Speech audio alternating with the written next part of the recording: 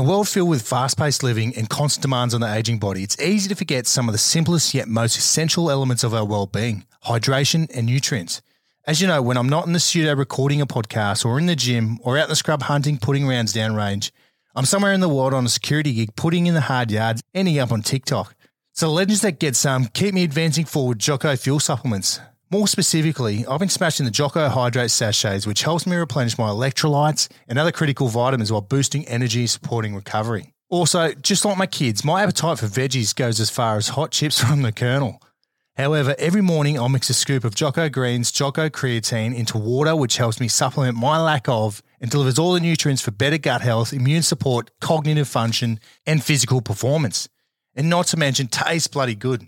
So head over to www.getsome.com.au and use the code ZeroLimits all in caps for a discount. I'll leave you with this for the day. Hard work, clean fuel, stronger, faster, smarter, better. Let's go. 5-1.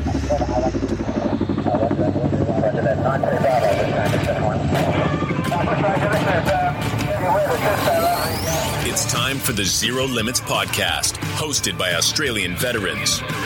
Chatting with high-charging humans with hectic stories from around the world. We'll give you the motivation to take on whatever life throws at you and the kick to complete any goal you set your mind to. Let's go. 3 Bravo, 93 Echo, over. 93 Bravo, go. Bush Ranger 71, try to contact you, over. And you, Bush Ranger, this is 93 Bravo. All right, Zero Limits listeners. I'm out on the road today in a van called Dolly. We're out north of Newcastle, probably about 45, 50 minutes. I got a special co-host guest on today. He's special. He's special. Some of our listeners would know. He's a target of many too. Andrew Murphy, Raptor 13. How you doing, mate? Good, Matt. Thanks for having me here. Mate, it's good to have you co-hosting. It's, this is going to be an experience because this is the first time you've jumped on a mic outside of the court system. Outside of the policing world and the court, yeah. It's a bit nervous. Yeah, so no, it'd be good to have you obviously chat with our guest today because we're actually at his house in his van. He's got a podcast. It's called Heart to Heart Walk, and we'll let him talk about it because he knows a lot more about it. His name is Matt O'Brien. He spent 17 years in the New South Wales Police. As majority of his time in the New South Wales Police, he spent in the rescue squad. Yeah. I said it right. Mate, Matt, welcome to your van. Yeah, thanks, Matt. Not doing too bad. Yeah, yeah, good, mate. Good to see you. Yeah. When we spoke about this a while back, there was hesitation. A lot of hesitation. Yeah, a lot of hesitation. Yeah. You know, you've been through some battles over the years with PTSD. Yeah, definitely. Which obviously contributes to that hesitation. But we finally got there, and we've got your podcast going as well, which has been a good Thanks thing. to your help, mate. Yeah, I must admit, there's a lot of your help and advice that's gone into getting it off the ground. So, right from the outset, I'd like to say thanks, mate. All good, mate. All good. If you're licensing police, though, I wouldn't have helped. I better not start a podcast then. Well, compared to your co-host, I must admit my career's been very different for the most part. But anyway. Oh, but we crossed over for a little bit. Yeah, that's right. That's what I say. For the most part, not all. Yeah, and I think that's why, I asked Murph to come on today is because you guys have worked together and he'll know a bit of the backstory and help out with the co-hosting. So, Matt, let's start off right from the start. Give us a quick rundown. Now, we know that speaking earlier that your old man spent a lot of years in the police force. Yeah. Where'd you grow up and how'd you go at schooling?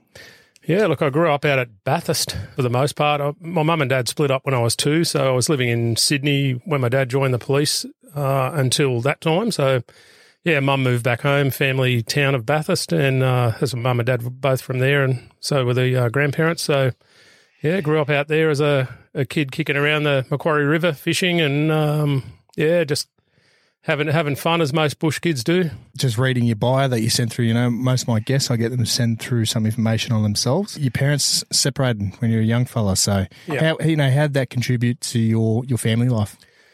Yeah, it's a big game changer, I think. Like I must admit, being 2 years old when it happened, I don't really have any memory of life with Dad at all, but it's definitely something that not a lot of kids in my year and my schooling had to deal with. Like I only really got to see my dad probably once a year for the most of my childhood. So it's definitely something that shapes you, I think, as a kid to not have that male role model. But I was pretty lucky because my mum's family is a pretty big family, and I had plenty of uncles, and they all sort of looked after me and took me fishing, and like that sort of male role modelling was definitely there. And I spent a lot of time with my mum's mum and dad, my nan and my grandfather, my grandfather was an ex-World War II guy. He didn't say a hell of a lot, but he certainly had time for me. So, yeah.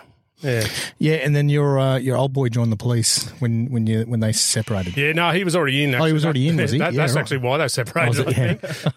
Yeah. So, Dad joined the cops from when he was out at Bathurst, and they moved into Sydney where his first posting was, and that's where it all went south for them, which was, when I look back at it, it's probably deservedly so, Dad. But anyway, so I think it was a little bit like what I went through, actually, to be honest with you, like, Dad being a country kid from Bathurst, good Catholic family, and then got let loose in the big city, in the bad old days of policing. So it was a pretty wild time in his era. So, he run amok down there for a while, and Mum said, that's enough, I'm going back home. So, that's really the start of that story. But, so my dad ended up getting posted out to Burke and a few other places like that. So I went out there as a kid when I could visit him, which was, not very often, but I certainly did get out there.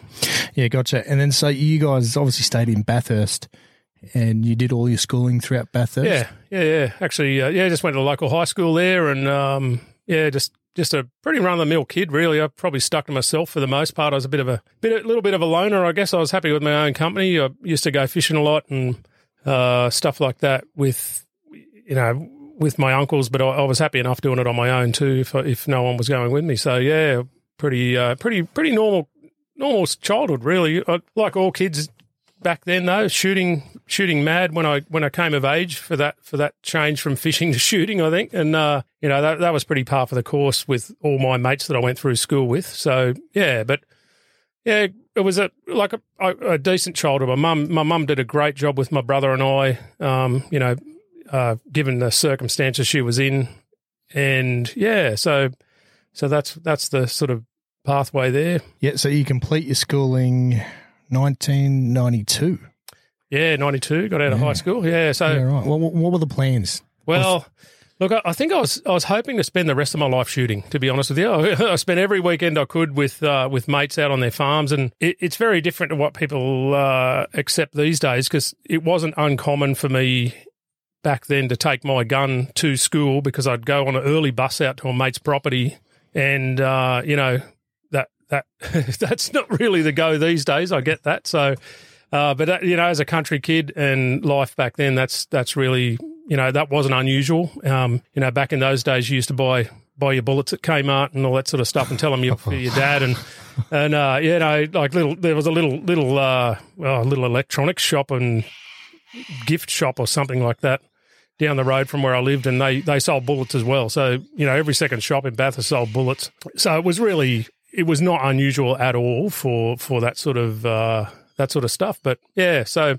my good old geography teacher used to actually, when he found out I was taking my shoot at a school, he'd say, "I leave your overnight bag in my office, it's probably better." So we used to leave all that in his office and get on the early bus and go to my mate's farm and shoot all weekend, and then come back to school. So really, when I left school, I'd planned to. I suppose in my head, I was a bit lost, really. I didn't really know exactly what I wanted to do, but I loved the farming life that I'd spent a lot of time in with mates from school, and had a few mates lived on small and large farms and used to go out, spend a lot of time out there. And I think in my head, I thought, if I'm a farmer, I can shoot as much as I want, that'd keep that little habit going. So I'd actually planned to go to Orange Ag College to do farm management, basically. So not being from the land, but that was a way to get the foot in the door and do that. So that was what I was planning to do when I left school. So I went and did a traineeship.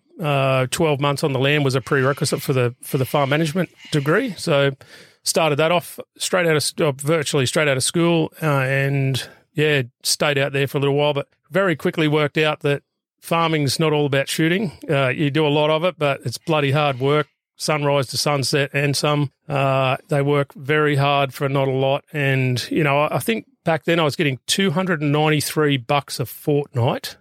Yeah, 200. Sorry about that cocky out there. Yeah, just for the listeners, we are in this mobile studio, and it's literally there's just cockies everywhere. Little buggers. Yeah. They're back. Where's the Mossberg? Yeah.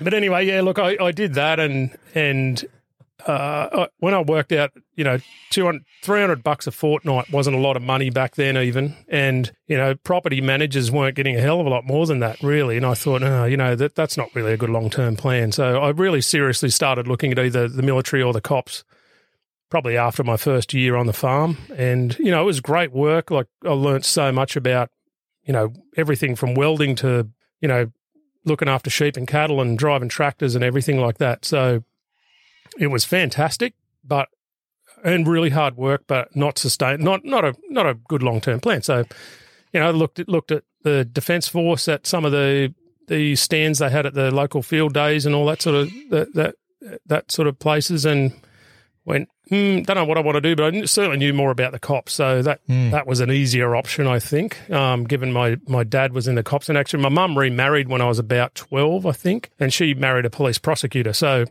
having been a kid hanging around courthouses and police stations, the choice was pretty easy, Yeah, definitely. And I guess with the military at that stage too, it was quite a peacetime army. Oh, yeah. So there wouldn't be too much hype to join the army at that stage. You know what I mean? So couple of movies, no doubt, but there wasn't a lot going on, and no. I don't think it had the draw card of what it probably has in the last long time now, but not when I was a kid. So it didn't like most young kids. I thought, I'll become a fighter pilot, and I spoke to the RAF guy, and I thought, oh, that's going to be hard. And coppers came up, and I still remember the day I got my letter. Actually, my boss knew I was putting in for it, and I got called up. So back in those days, you used to. The local copper from town knew me and knew my boss and everything, so he didn't bother coming out to interview me like they did back then. But when I got my letter, I went down to Sydney, down to Redfern, actually the old station, and didn't get through the first try. I got failed on a memory recollection test. They'd give you a photo, and they'd give you like 30 seconds to look at this photo, and then they'd ask you all these questions about, what was the time on the clock, what was the colour of this person's hat, and all that sort of stuff. And I didn't pass it. So, and I'd really only been to Sydney, literally a handful of times, and driving myself down there, I think I was a stress ball by the time I got to Redfern anyway. So it's probably no surprise. And you'll laugh at this. Actually, one of my trips that I do remember to Sydney in my younger days when I first got my licence was to buy a shotty.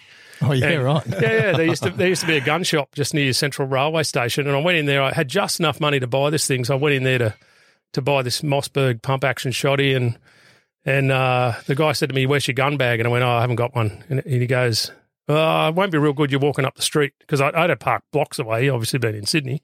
And he goes, "Oh, they don't like that around here." And I'm like, "Oh, that's weird." So he wrapped it in a garbage bag for me so I could walk up the street to put it in my car to drive home. But anyway, so that's sort of the contrast in my life to city life was, pretty big, and at that time, sure. So, So you get your offer to head down to Goulburn. Yeah, sorry, yes. And I still remember the day I got my original letter, because my boss rode his quad bike down to the shearing shed. I was in the shearing shed, and he handed me this letter and said, I think this is what you've been waiting for. And sure enough, that was my offer to go down to Goulburn. So I knew I was heading off from that point in time. And that was a pretty big eye opener for me. Like I'd literally been living in a little shack on my own out there for a couple of years by then, and predominantly working on my own on the farm. You get a list of jobs to do on the day, so you spend most of the day on your own, and then they let you loose at Goulburn. And it was a big shock to my system, to be honest with you, getting down there. You get allocated a room, and you've got all these people around you that you don't know, and it was not the shock to most of them that it was to me. But before long you settle in. They're a good bunch of people all in the same boat, and it then became pretty common for people to be running down the hallways with a dirty toilet brush trying to take each other out with it, and everyone running for their lives and stuff like that. I got used to it pretty quick. So, yeah. Were you in the old towers or the new towers? The old towers, yeah. The old towers, they were good. Yeah. How long was Goulburn back in those days? Yeah, 6 months. So 6 months. Yeah. And I've heard some of your guests on talking about the paid, not paid type thing. So were you paid? Oh yeah, I wouldn't have been able to go if I wasn't. Like realistically, that's another chat. Yeah, there's no chance. I wouldn't have even looked at it if I had to do 6 months with no money. I just don't know. I don't know how they do it. It's a stupid idea. I've never heard of anything so ridiculous. But back when I went through, there was tradies, there was a pharmacist, there was ex-army guys, there was all sorts of people with lives. Yeah, exactly. And, mate, as Sems would say, you get the better gene pool. Yeah, more suitable for sure. Yeah, there's no doubt about it. I mean, I remember that I went through. It wasn't long after Matt, for a couple of years. There weren't many uni students. It was experienced human beings, life experience. I was 19, I was 12, 18 months out of school, but most of the guys out of my class were older. Yeah. They were tradies. They had life experience. They were married because the money allowed you to go down there and do stuff and have a good time, but support your family if you had a family. It was very few uni students. Total flip these days. Yeah. So just going back to your Goulburn life, how did you find the policing? And again, going back to the 90s, political correctness was probably like the start, the minor start of political correctness was coming in, but it did not affect, militaries or the police or AMBOs or fireys. So, you would have been caught everything under the sun. How did you find the training? Yeah, look, you're right. It's compared to when I left, it was chalk and cheese. Like it was pretty full on. And they disbanded the TRG not long before I think I went down there. So we had at different times we had some ex-TRG blokes that would do our PT and do some of our DEFTAC training and stuff like that. So we had some really good role models in that space. But the training was pretty good. Like I don't remember it being too conservative in that sense, but it certainly rocked some people. Like I remember going onto the range. We had a couple of, obviously there's all facets of learning law and then doing, unarmed defensive tactics to the weapons side of things. And, I remember going on a range day and they said, oh, okay, we'll be letting off shotguns and different pistols and bits and pieces like that. And I remember some of the people in the line going into the range crying because they were going to have to let a gun off. Yeah. And I'm like, what? Like, I'm excited. I want to see what they got. Like, and and there's people crying, and I'm like, I don't know whether this is a job for you, even at that point. But look, there's all sorts of roles in the cops. I'm sure most people find their niche, but when you're going through Goulburn, that's a bit of an eye opener. And some people, like I remember when we were doing something, because I learned on the 38s, the old 6-shooters. And I remember a guy next to me, he was hilarious. And we're doing probably one of our first pistol drills, and there's big chunks of the roof. They had that baffling stuff up on the roof, and there's big chunks of the roof falling off as we're doing our shoot sequence. And I'm like, how is he hitting the roof? Like, it was like big chunks of the baffling coming off the roof. And then I look sideways, and this dude's holding his pistol up like I'm holding my finger up in the air, but he was holding his pistol up in the air, and he said the instructor came over and ripped him a new ass, and he said, the sight is easier to see if I do that. And I'm like, man, you don't understand the concept of a thing flying out of he doesn't understand the concept of it. And so he was shooting holes in the roof, and I'm like, oh my God. Yeah, so that was hilarious. But did he get booted? I don't think so. I don't know. That's a red flag. Like for me, that's a red flag. Yeah. Get out of here. It is an armed service, and if you don't get the armed bit, you will. I don't know. I think I'd choose something else. But I got some good stories from my days down the range. Yeah, well, mate, we'll keep those for your podcast. That's what they're saying. Yeah, but look, we got belted and drilled and run and the obstacle course, and it was pretty hectic. Like there's a lot to take in that space of time, like particularly from a legislation point of view, and people that have not studied for a while or been that good at it, trying to do assignments and things. And it was pretty full. I think they did a pretty decent job. And how big were the classes back then? So I think my whole class, the overall class, was about 150 odd people. Yeah, right. And my subclass had about, I don't know, 200 or 220, 20 odd people in it, I think, something like that. Yeah. Back then, the average class was about 150, 160. So I think it still is now, I'm pretty sure. Then they punched out those political classes that went stupidly. Yeah. There was some classes had 1,000. I don't even know how they put I don't know that how you guys, like for us come from the military, like we're a platoon size, that's it. No, they were right. out. Kapuka through to Singo platoon. So you got 30 guys and that's it. That's it. Well, they broke down the classes like your class, then you had a subclass. Because it turns into more of a university, doesn't it? Yeah, well, no, you had the class, like, what was your class number? 263. So you would have been, what subclass? H. So you stuck with that group. Yeah. And you all did everything with that group. Yeah. And that changed with it went to the uni stuff. Yeah. When we would have gone through under the old system, it was you stuck with those blokes. Gotcha. And you helped each other through. Yeah. No, of course, yeah. Do you still speak to any of the guys out of your subclass? No, not really. There's one guy that I've sort of really loosely kept in touch with. A lot of them are out now. Like most of them are out now. But we were really lucky, actually. The guy that sort of became our class leader was a reserve lieutenant, I think. Cracker of a guy, and he really, I think, gelled our whole class together. Like his military experience and even down to teaching us how to iron our shirts properly so we didn't get a bollocking. Little bits and pieces like that was just gold that he had to offer, and it was so good having military people in our classes because that's how you got treated. Like if you didn't have that shit sorted, you were bollocked. Yeah. And everyone would pay the price for your stupidity. And no, of course, because we are better. Well, I remember the military guys helping us out do spit polishing. We'd go out, and probably the same with you. Yeah. Out the bottom of the old towers, you'd be there near the old barber. Because they had a barber there once a week, you'd be polishing your boots just outside the barbers, and it was a different experience. You get caught polishing your boots in your stand down room, and they'd come in and go off because you get polished on the carpet. Anyway, but it was pretty good. Like I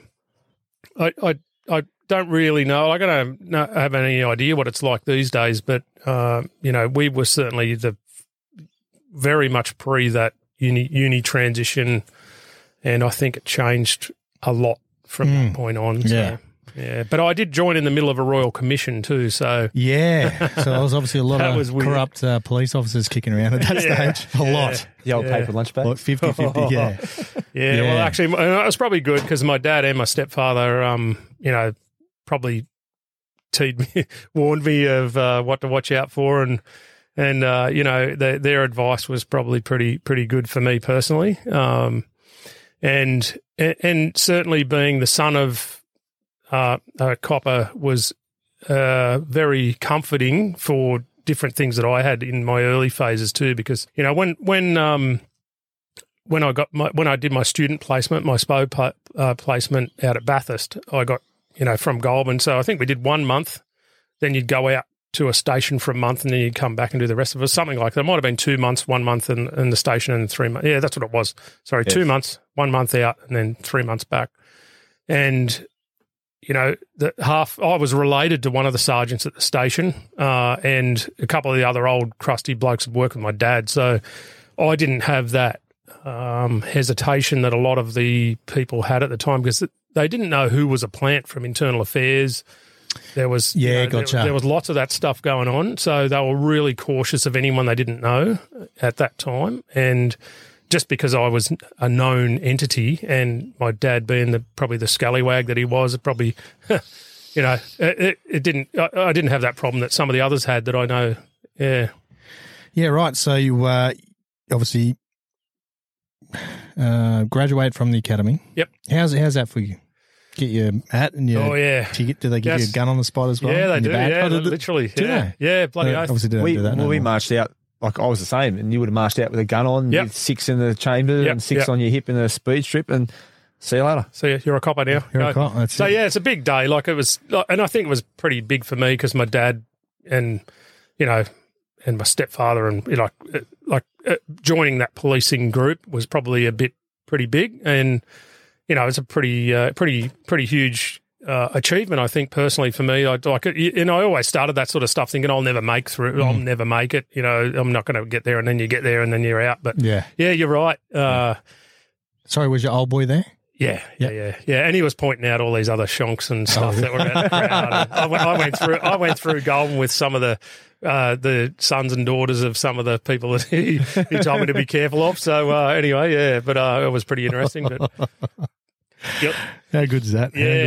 You're right. You're going to have to edit this bit out. What are we referring to you as? I was going to say Jug, but that's not. Oh, mate, my nickname's Jughead. Everyone's naming the cops. Righto. Cool. It's stuck since. I'm not even going to edit that out. Oh, cool. Righto. I was just got to be a bit careful. It's just because your head looks like a jug. A boob. Well, if you want me to tell the story now, it's only quick. Yeah. So one of the guys now at Homicide, I was at Fairfield. I started August 97, and it would have been probably maybe 2 or 3 weeks in. Bloke came in and goes, "You look like Jughead from the Archie comics," and I'm like, "Who?" It stuck. Jughead stuck. Jughead never left you. Never left. And so haunts me now. But you're right. Like I remember, you literally get your appointments, and they kick you out of the academy from that day. So you're on your own until your start date at your station that you've been allocated to. So me and a couple of mates of mine that obviously wanted to hit the town, we got back to his place to get ready to go out and went, shit, what do we do with these guns?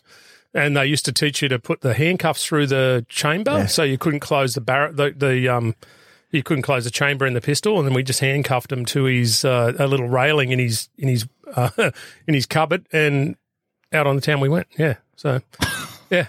But back in those days too, because when I got stationed at Penrith, like your appointment storage, like your firearm and everything was just, you didn't take it out of its holster. You would just hang your whole leather belt up in your locker and shut your locker for the day. So which is not what they do these days. And the scary part about it was like, everyone had a key to everyone else's locker because most people's keys had been lost and they were just given a master key. So, go figure. So as you said, you get posted to Penrith, sorry. And how's that? Obviously, Penrith is... Holy hell. Penrith has been Penrith for the last... Since Penrith was concepted. Well, see, I wanted to head west, and they were only doing Sydney Metro placements when I went out. So you would go to what they'd call a demonstration patrol, was your first patrol, and then they'd send you to a training patrol after that, after 6 months. So, my first 6 months was at Penrith, and my God, like from a kid that was driving a tractor not that long before to be let loose in Penrith with the junkies and the pub brawls and Christ knows what else. I was in a spin for a long time. There's no doubt about it. It was just like a life that I don't know. It's really hard to explain, but it was intense. And there's lots of junkies, lots of crime, really good work ethic there. It was a super busy station like all those Western Sydney stations were, but great team of fairly junior young cops that were just getting after it. And sorry, just going back to what a demo patrol is, you're just like a third wheel. Demonstration patrol, because you're in the first part of your probation. You are 3 up in a car for a while. So, they don't expect you to obviously just get into it straight up, but you're buddied up with field training officers for a bit. But that demonstration patrol was literally for you to learn the ropes to get to the point where you could be useful, and then they'd move you on to a training patrol, which usually then turned into your first actual station placement. So, So the tempo at Penrith for your demo patrol was just next level. Yeah, it was crazy. Pub fights. Yeah. And this is the first time you've seen Islanders? Yeah, God, my God. I'd never seen anything like them. You go to a shit fight at wherever, and, I still remember the first time getting out of the truck going, righto, and you're fairly confident, you're surrounded by cops and you're one of the good guys, and then you jump out at one of those things and you're just like, God, there's 2 of us, there's 15 monsters. And they're hard old Maoris, I'm not joking. Like, well. You could, this is all pre OC spray even, let alone tasers. So, it was baton, fists, or guns, and that's it. And holy God, like. And when, like he says, battens, like it's not the big old black one. Battens. Yeah, Pick it up out of the car and put them in your belt. It's, the old school sign it ones. out, and like hard people. You're right. Yes, and I'd never different breed of human. like I'd seen some wild stuff out, and my time as a young bloke and out west working, but. Oh my God. Like that was an eye opener. And do you remember your first arrest? I don't actually. Were you just like, to be honest with you, no. You got to read them the rights? Is that what you have to do? Yeah. I've been arrested a couple of times and I've been too drunk. If you're under arrest, you don't have to say or do anything unless you wish to say. Whatever you say, maybe use the evidence. Yeah. Well, you've had that read to you a few times, mate. I've had it read to me. Maybe. Yeah. Just a few.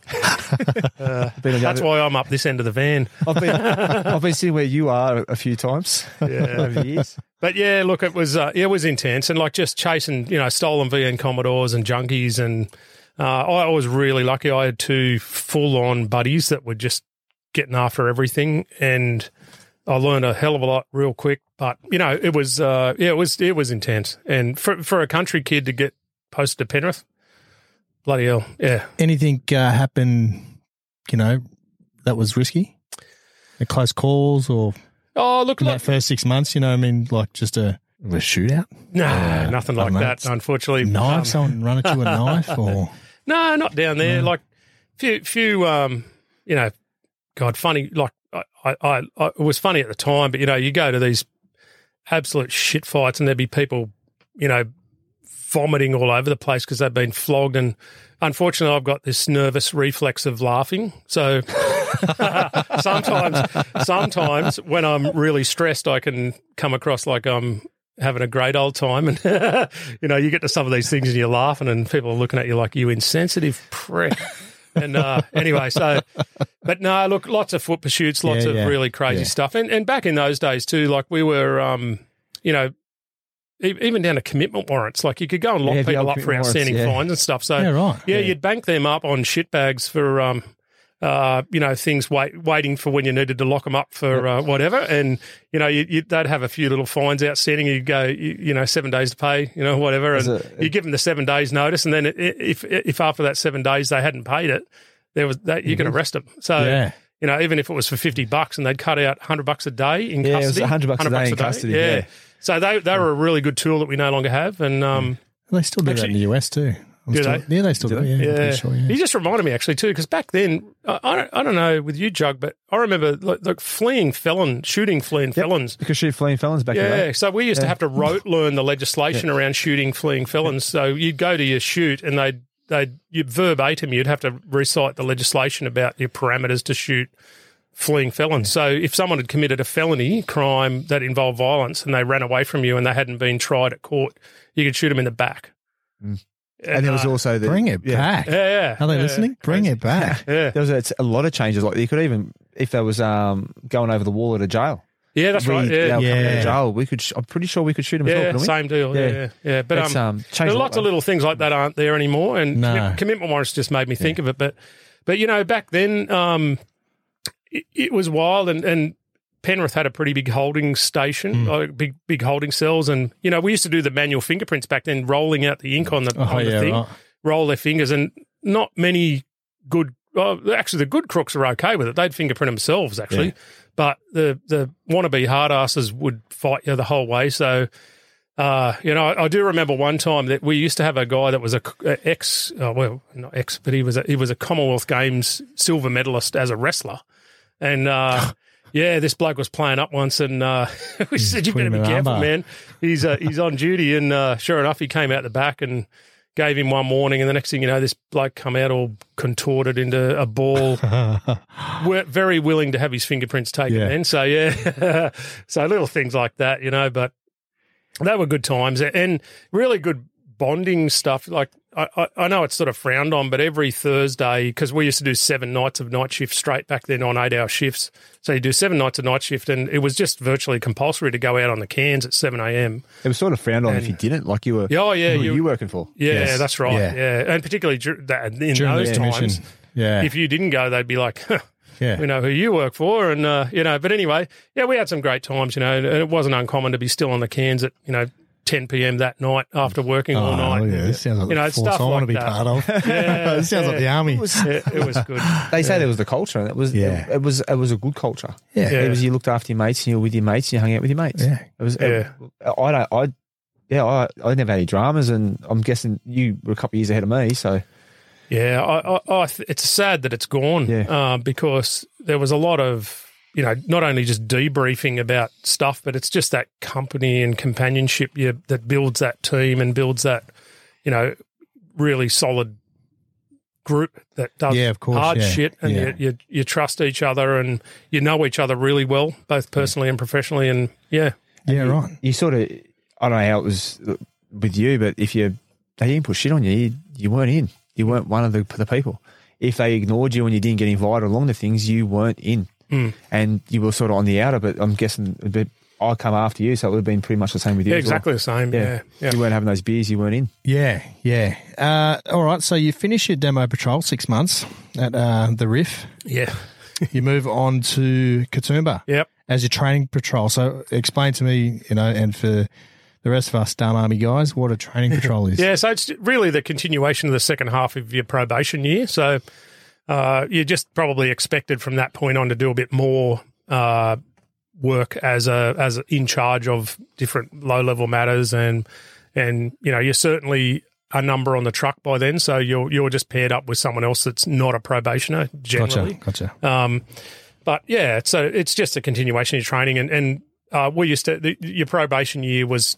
You still had to submit some assignments and stuff, I think, didn't we? And then to get your confirmation at the end, I think you had to do... Oh, the old case studies. Remember those? Yeah, you had to submit some work during your probation year to get that first, to get confirmed as a constable. So, yeah, so that was, but that was bloody hell. Like Katoomba was a big change from Penrith.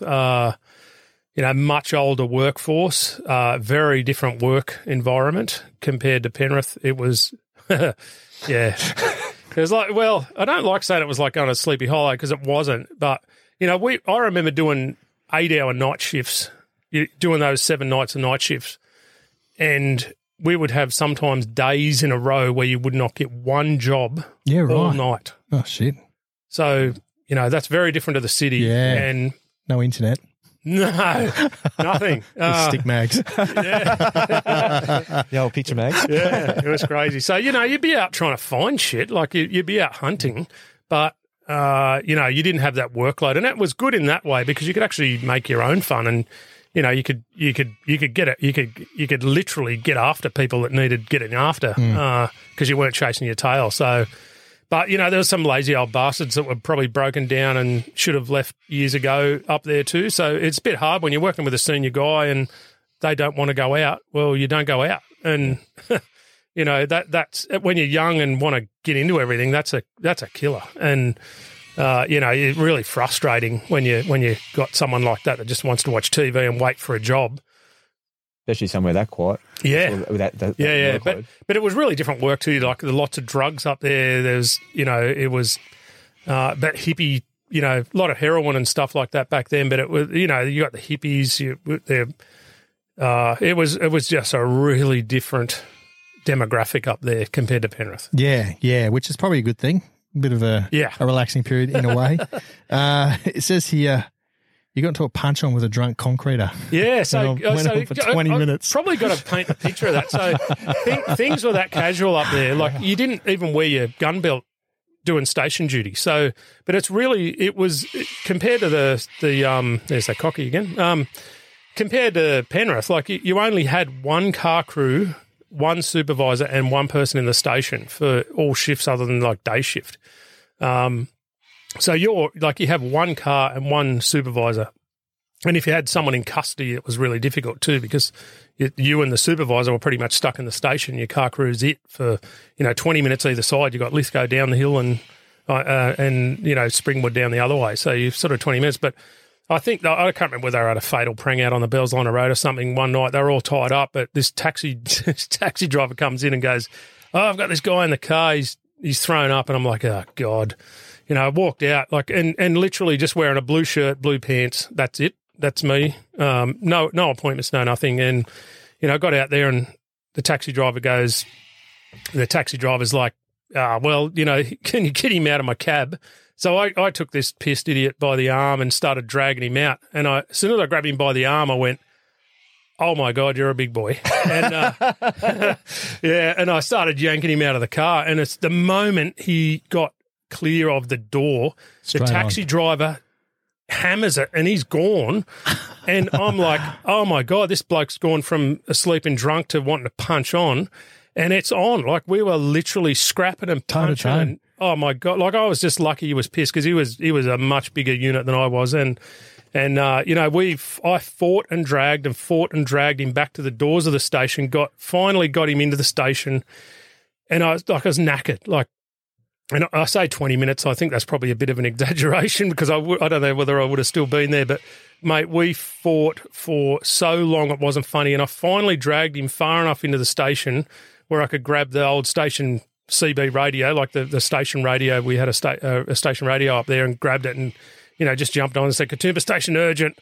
That's all I got out, I think. And, then the other car crew, I think, were tied up at a fatal prang or something. They couldn't even come back. So I was waiting for someone from Lithgow, I think. And by the time they got there, I'd got him into the charge room and sort of dragged him in there. But, those sort of things were really when you realise you're on your own. I probably didn't even learn my lesson. I probably still didn't even wear my appointments after that. But yeah, it was just how we did it. We didn't worry about that wearing your gun belt all night was a pain in the arse, so you just didn't wear it. Yeah. But back then, like, that would have been, late 90s? Yeah. We only had a 38. Yeah. There was nothing else. It's no Tasers, OC, and it was the old thick leather belts, and they're not comfy. Nah. Especially when you sit there all for 8 or 12 hours. Yeah. So this is your first 12 months in the police force? Yeah. And it's just like... Yeah. Straight into it. Yeah, straight into that's policing. Right. Yeah, absolutely. Yeah. Like there's no sort of easing into it. You're either there or you're not, and you never know what's going to happen. Like it's it is what it is, and it's quite funny because the amount of crazy stuff that happens in every town would blow most people's minds. Like even little old sleepy country towns have some crazy stuff go on that no one ever hears about, and that's sort of I guess that's policing and having, because I've been in the retained fire brigade, on-call fire brigade with fire rescue as well, and there's nothing really that compares to policing because you've got to do so many aspects of a job that none of the other agencies do. Probably closest would be the AMBOs, but, even down to doing all the investigative stuff with coronials and or criminal, and the protracted involvement you have with some of these matters is just really different in the cops. And, yeah. Yeah, right. And then, so you finished that, your training patrol. Yeah. 18 months into the job, then you moved to... Yeah, little old Lawson. Yeah. 5 staff. Yeah, so I went out on my way to try and get that place there because you're predominantly working on your own, so you didn't have to worry about who you were getting rostered on with, and you could get into it. And that was a really cool team down there at the time. The OIC of the station was just mad. Like he was fairly senior, but he would just get into everything. And really sad story actually. He's another one of my friends that tried to kill themselves later on. But yeah, right. Yeah, he really good guy and just a go getter. Like wanted bodies in the cells, backed you up, and expected you to. And one of his funny little games actually. I've only just remembered this. One of his funny little games used to be in the station. Because on Arvos and later shifts, you'd sometimes pair up with someone else because it's obviously safer working with someone else when you're doing later shifts. And if you couldn't see him in the station, you were shitting yourself because he would be hiding somewhere to try and pounce on you or frighten you because he said, you've always got to be ready. And he said, you don't know who could be in here. Like that was his little game with us. Like he'd bloody pounce on you. And like, so, but he was like that. Like he wanted you ready for anything all the time. And, it was good fun actually working down there when on your own and with the other people down there. That was just full on. Yeah. Is that a substation of Katoomba? Yeah. So it was a sector station. So it was a non-24-hour station, but they classed them as a policing sector of that patrol. So, that while they were on duty, they had they basically covered that area. And when they weren't on the other the 24-hour stations would cover it. So, yeah. Yeah, right. Yeah, sweet. No. Yeah. All right, back. Just had a quick break. Now, we're just talking about you in Lawson. Yep.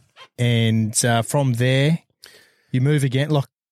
So within the one sort of patrol or one command, I moved around a little bit. So I went back to Katoomba for a little while before I went to the one-man station at Blackheath. So, yeah, so I went back to Katoomba for a little while. I can't remember how long, maybe a year or something, probably not quite. But, yeah, back there. And, you know, I probably painted a bit of a wrong picture before because there were some colourful characters there. There was one guy, I'm pretty sure, he's dead now, but I'm pretty sure he was an ex-Vietnam guy.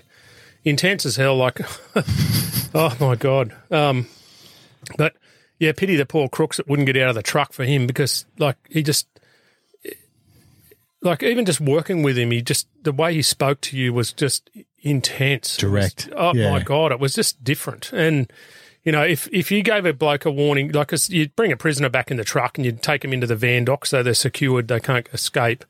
But sometimes they just want to get out. They just want to play up. And it's actually really hard to get someone out of a car that... When you say the trucks, were you driving the Rodeos or the F-150s? No, we had the Nissan Patrols up there because it was a cold climate area. Yep. We had to have 4 drives for winter and stuff. So, so we didn't have the Rodeos up there. They were all Patrols and they were a bust of a thing. But yeah, we did have a Rodeo for a while, I think, up there. Yeah, but anyway... Roy used to get him out. He used to get him out of there all right because he'd get in there with him, and they'd come out head first. And they got fair warning, but you know, no mucking around with them after that point in time with Roy. So, but you know, he was really detached actually because I remember doing a bloke that had suicided in a car, gassed himself. So, pretty straightforward job. Get down there, and that was back before forensics used to get called all the dead-uns. So. You used to do your own photos at crime scenes right up until sort of fairly suspicious stuff, just with a little old station camera, like a station camera that was just a typical little Kodak film camera. And I remember he wasn't happy with me because it would have been my job as the junior boy on the truck to make sure it had film in it when we signed it out for the day and it didn't have film in it. And we get down and if we're going to take these photos of this guy that offered himself in a car, and the neighbour was the one that rang it in, and he'd come out and talk to us a little bit. And then when the camera wouldn't work, Roy goes next door and knocks on the door and goes, "Hey, have you got a camera?" And the guy goes, "Yeah." He goes, "We're going to need it." And the guy comes out with an SLR camera, and Roy looks at it and goes, "I don't know how to use that. Come over here." So he gets the neighbour to come and take all the scene photos with his camera. And I'm like, I was trying to say, "Hey, Roy, I know how to use it."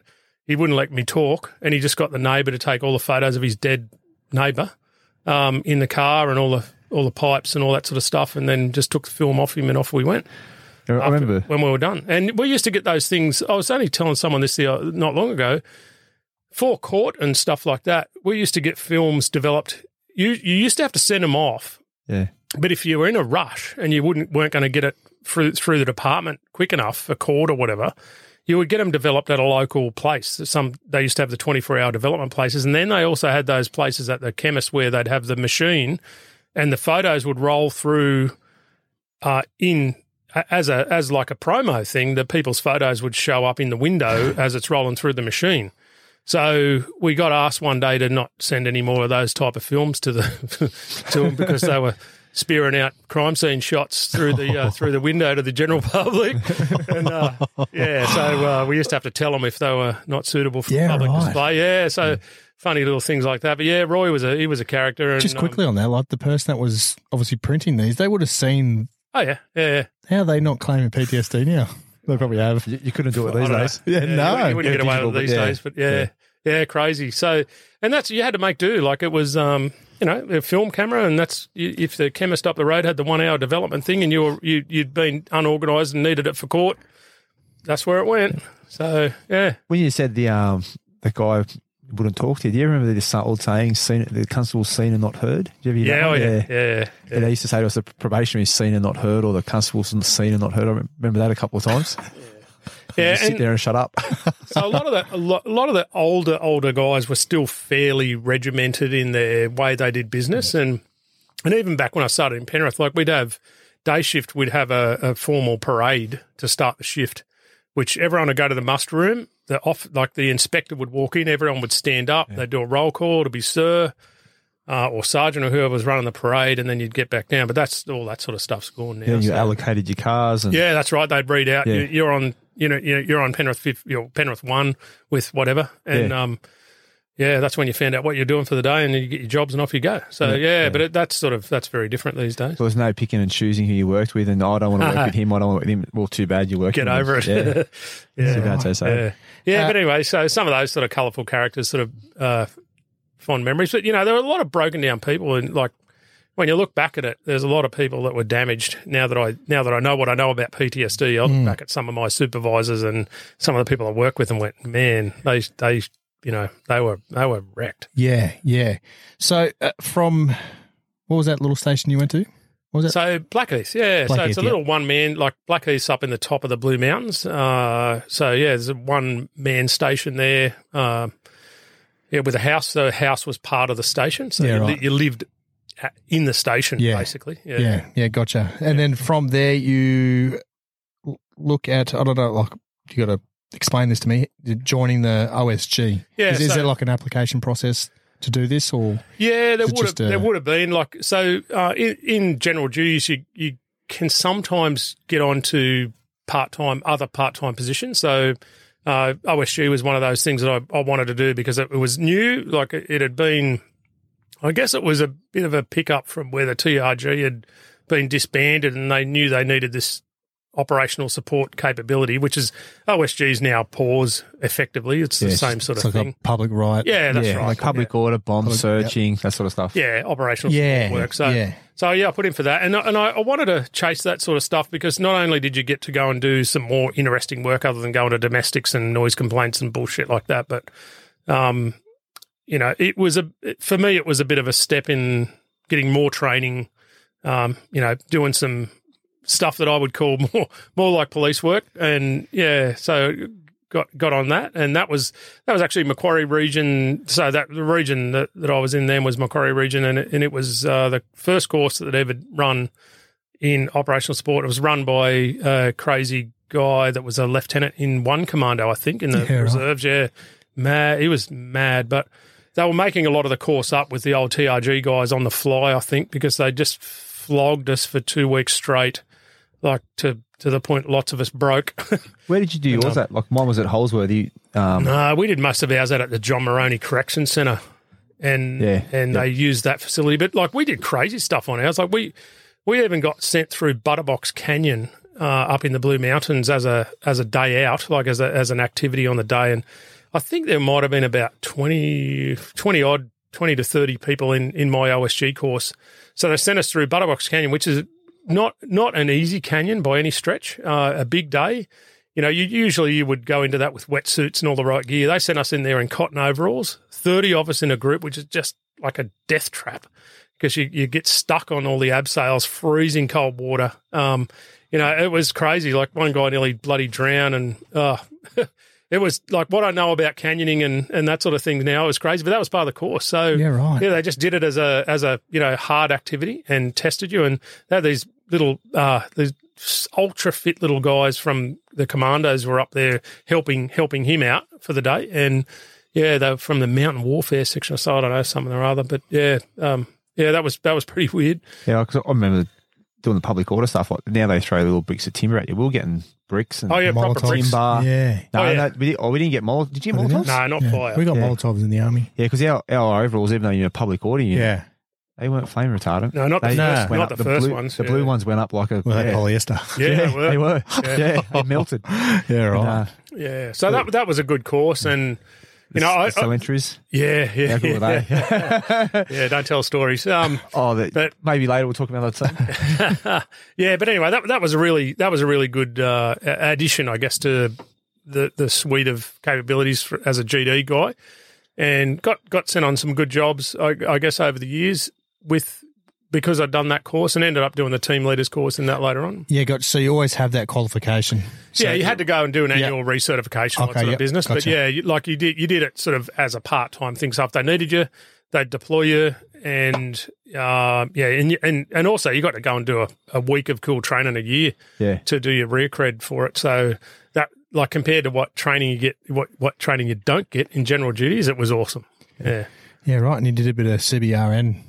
Yeah, so it was a bit of a lead into the Olympics too, I think. Yeah. They obviously realised they needed the capabilities that they didn't have for the Olympics. So 98 in the lead up, did CBRN with the guys at Holsworthy, the chemical nuclear guys from the Army down there. And we got transitioned to Glocks earlier than everyone else too. Oh, did you? Yeah, right.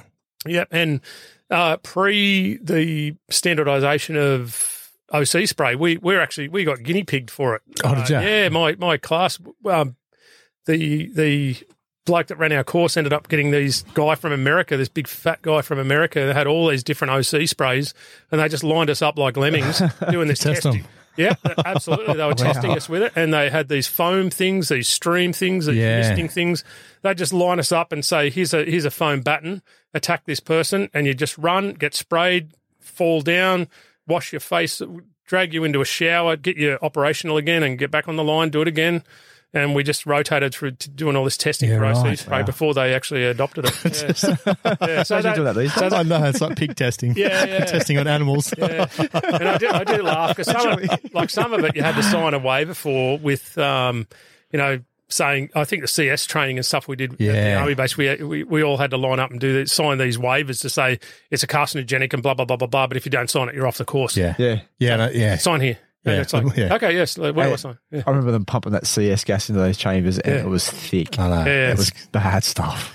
I I'm going to get myself some of those little tablets from had somewhere. blood flying out of my head everywhere after that because I got in there and did the mask off sequence and had this big sneezing attack, and it sent it all up into my sinuses, and the nurse told me later on, and my sinuses had all clamped up and locked all the crystals up in my sinuses and just burnt the crap out of them. And I had blood pouring out of my head for ages. But anyway, nice story. You volunteer for this stuff, so Yeah. So at this stage, you do that 2 weeks in 1998. Yep. 99, police rescue course. This is where I guess the rest of your career starts following a direction. And I think going back to the Thredbo landslide because Katoomba at the time had one full-time rescue coordinator and about 10 part-time people. So, again, it was another course that you could do as a general duties person or some other duties, and you did it as a part-time thing where you're on call for it. So, I remember the Thredbo landslide happening and seeing all the guys getting geared up and heading off down there and thought, man, that's like, I want to be part of that, but couldn't. And certainly my living up in the Blue Mountains, I'd really gotten into outdoor rope sports like canyoning and a little bit of climbing. I was always too bloody heavy for climbing, but a little bit of climbing and, a lot of bushwalking. Just I love being out in the mountains. And, I thought, I can do this at work too. So, that's sort of where I guess that drew my attention to get into it and do it. So, 99 went down and did the course. It was just got backing it up. Is there an application process? Is it? Yeah, definitely. Yeah, you got to apply. Like, there's got to be a vacancy to go into first, and then they vet you for that sort of stuff. That was very much you can apply, but if they didn't want you, your application wouldn't go anywhere. Yep. But I think I'd probably shown my interest in certainly the bushcraft side of things and the remote area stuff. But before then, just because they knew what I was doing on my days off. So, got on that course, went and did it 6 weeks down in Zetland, down in Sydney. As a course, it was old,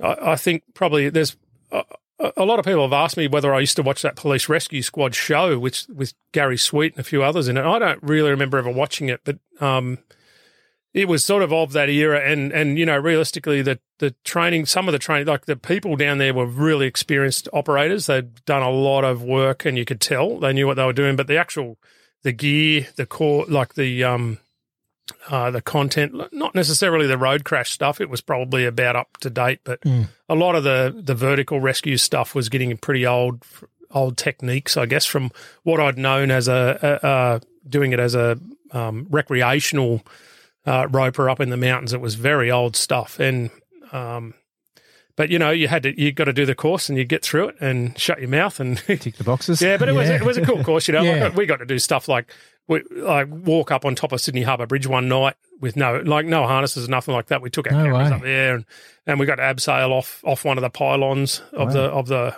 Harbour Bridge. And an army guy tried to do that. He stopped all the traffic. Yeah. But it was a combination of everything. Like, you got to learn so much stuff in that time. It's not funny. Like, everything from cutting up cars to cutting rings off people's fingers. Yeah. Helo stuff. Any Helo stuff? We didn't do much there because Helo It was just like a short. Yeah, so Helo work for most police rescue areas wasn't very big other than the Blue Mountains. Yeah. So a lot of what we did, we ended up doing later on with the Ambos and Care Flight back in the day locally, because it was sort of a bit of a niche for us up in the mountains. But, yeah, so it was a pretty intense course, long course. And, There is a funny story about not being back then. I think we were the first generation mobile phones that were pocket-sized things, and you're meant to be contactable. And my now wife was heading down to Sydney to meet up with me, but the other people had taken me to this underground place where people took all their clothes off, and I'd never. You've been to a strip club. I've heard this story before. I'd never seen anything like it, and I'm there going, "Holy crap!" And because we were underground, the phone didn't work, and my wife had been driving around Sydney for hours waiting for me to answer the phone, and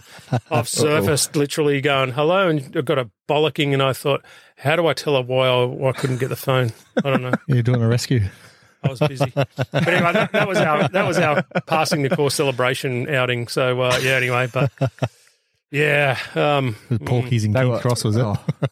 They were always good.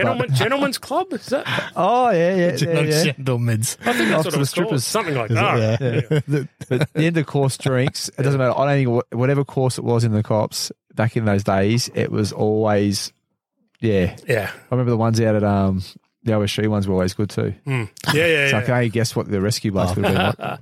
But it was pretty tough for us because while I was stationed right up in the Blue Mountains, the stupid part about the cops is this is how well I look after their people. They've designated a particular area, the Sydney metro area, where there's no travel entitlement. So all the way from, Katoomba, they can make you do a course in City of Sydney with no travel entitlements. So basically they roster you on. Oh, yeah, gotcha. So your rostered shift is not Katoomba, your rostered shift is Zetland. Oh, shit. So they don't pay you travel, they don't give you accommodation, no, nothing. But if you're at Lithgow, like 15 minutes down the road, you get accommodation, you get travel and everything. Yeah. Whereas for us, it was like, God, so we were sleeping on the floors and, just in the back of the, in an old disused demountable thing down there. So from 1998 through to, say, 2002, you're at Katoomba still, but during all these courses in between? Yeah, pretty much, yeah. Yeah, gotcha. So, and, so I got stationed up to Blackheath, I don't know. I'm pretty sure I was in there when the Twin Towers came down, so probably around the two. I was up there for the Olympics. Yeah, I was definitely in there for the Olympics. Yep. Let's touch on September 11th, 2001. Again, game changer for anyone and everyone. Well, could you imagine what the Sydney Olympics would have been like if 2001 had happened before then? Yeah. It was such bullshit. Some of the stuff they made us do down there, you're searching trucks 3 blocks away from where they were entering the secured precinct. And I'm like, what's to stop this guy stopping down the road and loading it up with explosives? And they just had to make it work. But the security threat wasn't there. And, we no doubt you jug, we just spent months and months and months getting ready, searching stuff, getting it prepared. And that was all operational support group stuff. So they used us for a lot of the labouring. And I did some cool stuff getting under, Government House and all that sort of stuff, searching different things. But it was a lot of mundane search stuff. And then when the Olympics were on, we had a pretty good time. Were you in the group that did the Helo stuff with the Chinooks? Yep. Yeah. So we did some training with the military about urgent deployments. So we got thrown in the back of a Chinook and taken for a flight and practiced getting in and out pretty quickly. So some of that training was super cool, like stuff that I still look back at and go, wow, that was pretty awesome. Yeah, right. For someone like me, never been in the military, getting to go in a Chinook. Yeah. So that sort of stuff was pretty cool. So just touching on that day, September 11th. Yeah, I remember my wife waking me up and, just going, my God, you got to look at this. And I must have been on shift. I can't even remember the time of the day, but I remember her saying, just get up and have a look at this. And look at it and went, holy hell. Like, it's just disbelief, realistically. Yeah. It's like, that can't be real. Like, you're looking at it and then it happened again. And it's like, oh my God, like, that's not actually a mistake. That's intentional. That's when I think it dawned on me that when the second one hit, I went, wow, that's planned. Like, that's not a mistake. That's actually, that's happened. And yeah, wow. Like, what a day. And did anything change for you guys? Because obviously the threat level for the bases all went nuts. They had bloody APCs out the front and 50 cows and barracks. I wasn't in the country. Yeah, right. I was standing outside. I was in Italy. I was standing outside. Where were you, I'm asking? In Italy. No. I was in Rome. I was standing outside. Gentleman's club. No, I thought you might have been up to mischief with some of your mates. No, I was standing outside the fountain, the Trevi. Trevi Fountain. Fountain, Italy in Rome. Yeah, right. And God almighty. I got being overseas at the time, seeing everything the day before and the day after. Day the world changed. Yeah. Where there was one cop, there was 4. Where there was 2 soldiers at the airport, there was 4. Yeah. England, there was tank. There was the armoured personnel carriers. The paras are out the front. The world changed overnight. Yeah. And it never went back. But yeah. But I think work-wise for us, really, nothing really changed. We probably got briefed on, the Richmond Air Base was really the only asset near us. Threat level was just up. Yeah, just telling us, if you have to go there. And but other than that, not a lot really changed operationally for us, other than saying, you might get sent somewhere. But increase the patrols in Bagstown. Well, they brought in a term I don't even remember being before September 11, which was critical infrastructure. And we were doing patrols of critical infrastructure, gas pipelines, that sort of stuff. That's actually just reminded me, because we had stuff like the radar for Sydney Airport is at Mount Boyce. So we just have to go up there and check it and make sure no one's hanging around. And that sort of little bits and pieces like that happen. But how long did you spend there? Like 30 seconds or a minute? Drive by. Yeah, that's it. Done. Who wants to be up there? It's cold. It's windy. Yeah. No one's going to. Typical Blue Mountains.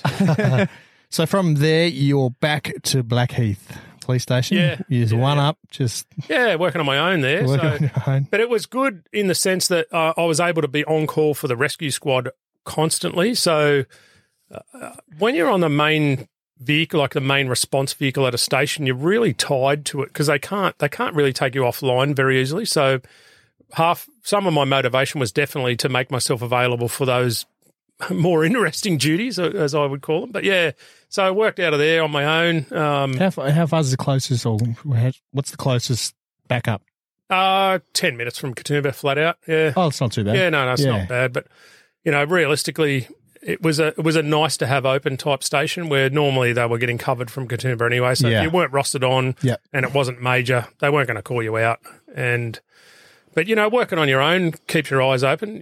Like it's. You're it. Yeah. And I was used to it from working at Lawson, but working on your own, you got to be careful. And you got to know what's going on. And it's different compared to what most people know. But I sort of enjoyed that, and I think back then, I'm certainly not these days, but back then I was pretty confident in my abilities and capabilities, and tried not to step out of them too much. But the cops always throws you that curveball, and little things happen. Like I've 1,000 jobs, but one of the things that I know you guys were talking about on one of the other podcasts was just doing the right thing. And one of the things that used to irk me was things like violent domestics, where the policy was you would have to stand by until backup arrived if you're on your own. And I'm like, if there's some lady getting punched in a house, no chance. I'm going straight in. What? I'd rather him be punching me than her. So you get on the radio and say, yeah, copy that. And they'd be calling you and you'd just be like, I'm not answering. Like, I'm going to go. And, little things like that, you're always getting in a bit of trouble for it, saying, you blah, blah, blah, blah, blah. It's like, but whatever, You're not a little bloke. You're 6'2", 6'3", and we always called him the Mountain Man because he was the biggest bloke in our team. Yeah, right. And the widest now. Yeah, he's not little. And you're telling the bloke like that to stand by and wait, and then the next one coming is probably maybe a 5'4". Yeah, it's crazy. That's a debrief chat. So some of those things used to drive you mad working alone, and the same as working like late nights and stuff. When when you could catch the crooks, they're not out at 8 a.m. And I used to like chasing them. So, but it was tough. Like it's working in a little town when everyone knows where you live and all that sort of stuff is very different. And just going up to get your milk, you get pestered. You'd be on a day off, you're going up to get some milk, and someone's got something to tell you about someone. So you've got to factor all that in for the fact you'd walk up. And if we're in a hurry, my wife will go up and grab the milk because I might get caught. And yeah, but little. Not so little things. It takes a big toll on you because you're always ready. You're always waiting for something to happen or someone to turn up. We had domestics turn up on the door where women are turning up. They're flogged with their partners behind them, bagging them out, and the next thing you know, you've gone from getting out of bed to trying to drag someone into the station in a space of minutes. So you can't rest easy. You've always got your kit folded up at the end of your bed, ready to go because you never know what's going to happen. Yeah, shit. Things like I remember giving a couple of the footy players a bit of a hard time one day because they'd won the grand final and they were playing up a bit and yelling and yahooing at me out from the pub when I was driving past. So you go and have a chat to them, and that always goes as well as it does with a drunk football team. And one night I remember lying in bed and I could hear them coming actually from a ways off. And oh God, here we go. So I got up. I thought, oh, what are they going to do? But I grabbed my appointments and just stood at the front door, just in a nice little shady bit under a tree, and thought I'll just watch them and just see what they're going to do. Knowing it's a whole football team versus me sort of thing. It's not really going to be a fair fight.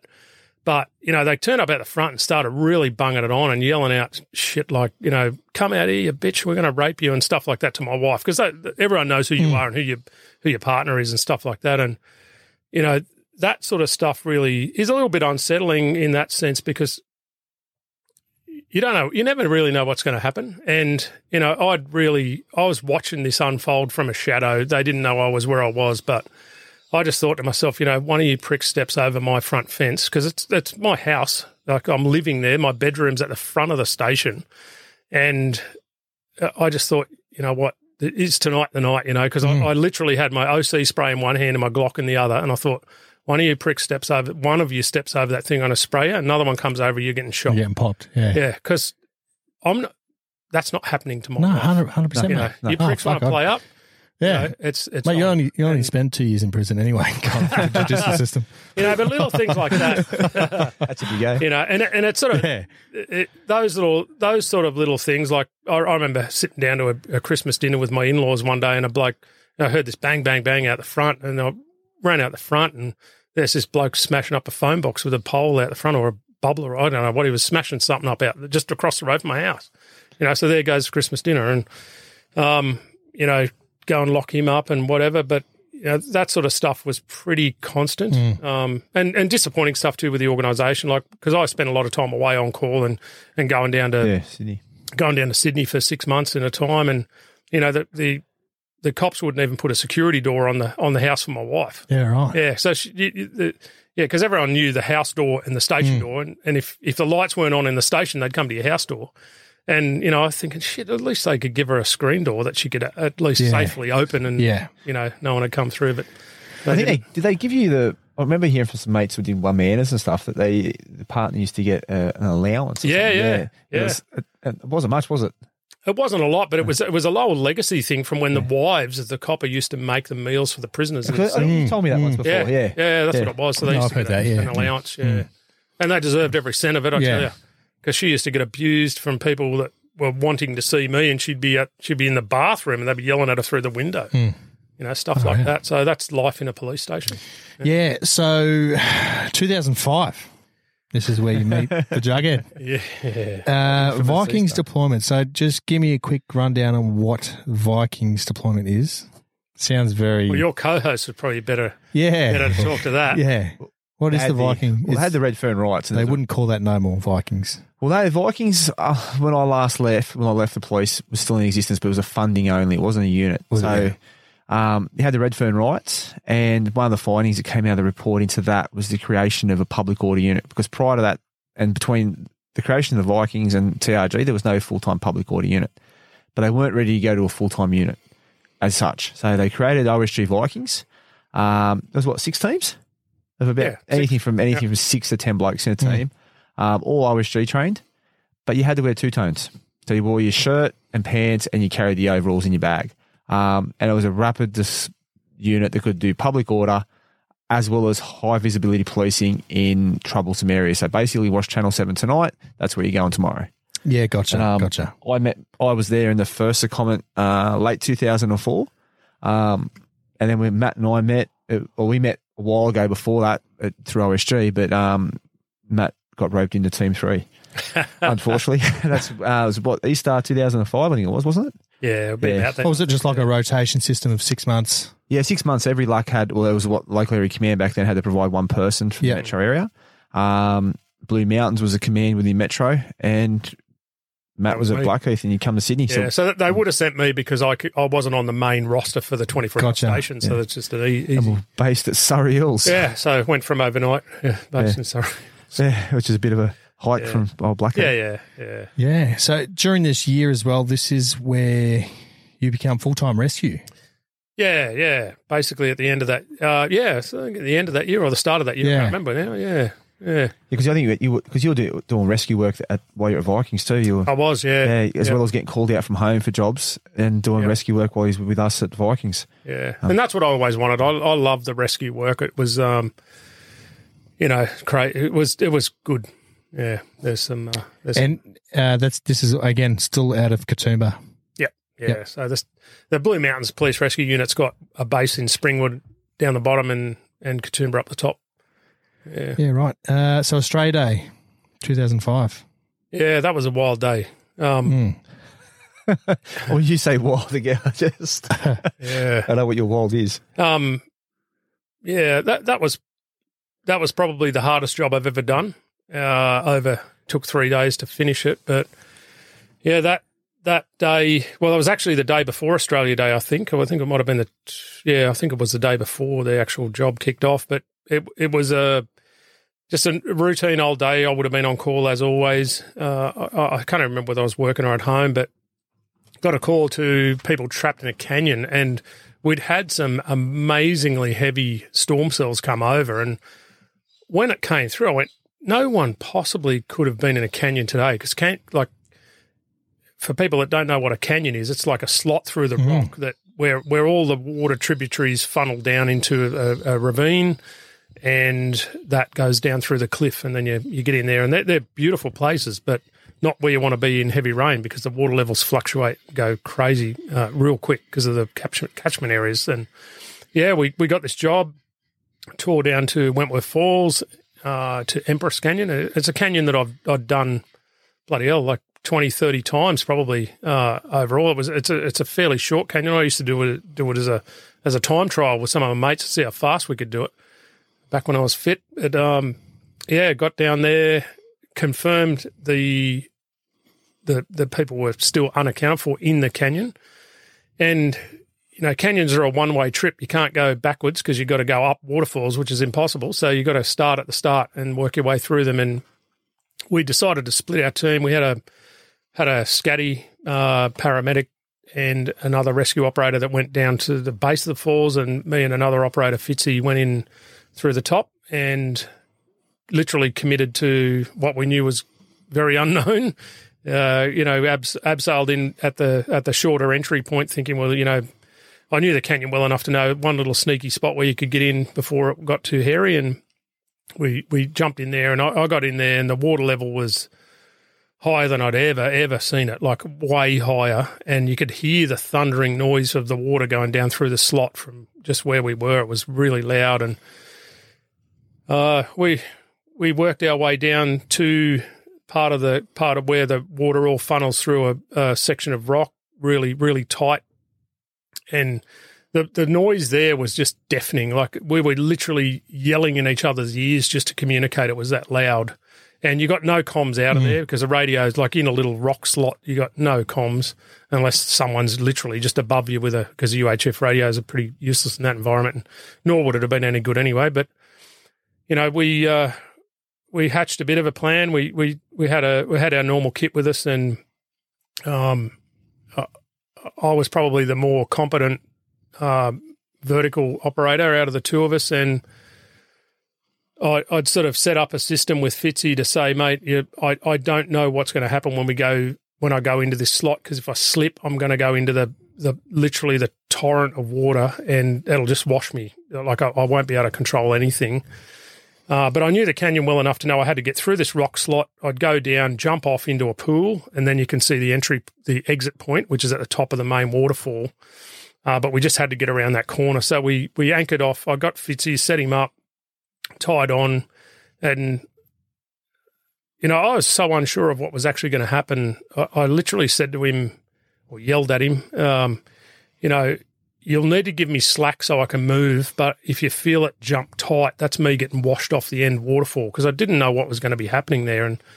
And I sort of said to him, mate, if I get washed off the waterfall, you're going to have to lower me as fast as you can to get me out of the water, because I won't be able to breathe. And the rope length that we had from where we were was never going to get me to the bottom pool. So I said to him, mate, you're going to have to lower me as far as you can, and then I'm going to have to probably cut free. Because I was like, he was belaying me. I wasn't normally abseiling wise. You're controlling yourself. I had the way I had to move, I had to let him belay me down, and I was sort of hard tied into the rope, and I sort of had everything ready to cut off if I had to. But I didn't know how high up the waterfall, because it's about a 30-meter high waterfall at the end, and I got around the like I sort of shimmied my way around this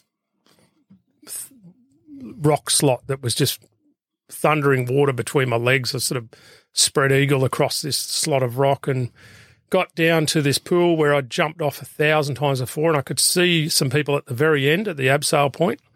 And so I was quite relieved at that point, thinking at least we've not come here for nothing, because I thought that we didn't know at that point whether they'd all got themselves out of the canyon and were down the bottom of the pool. So we committed to this thing not even knowing if they were still in there. But I sort of thought, well, at least they're there. At least we can do something. And so I pulled through a bit of slack from Fitzy and got myself ready to jump down into this pool. It's sort of like one pool, get out up onto a rock, jump in the next pool, and then you get off. And I jumped into the pool like I'd done so many times before, and when I jumped in, I knew it wasn't normal because there was that much water going in there. And what I've learned about Swiftwater since is it was super aerated, so it wasn't floating very well at all. It was because it's sort of all the bubbly water you're not very buoyant in. And but what had happened, the way the water was going into this pool, which is probably how it formed in the first place, but it was causing it to get into a whirlpool. And normally you just jump into a fairly stagnant pool, swim to the side, lift yourself up and keep going. Well, unfortunately for me, what was happening is I was getting swept around in circles, and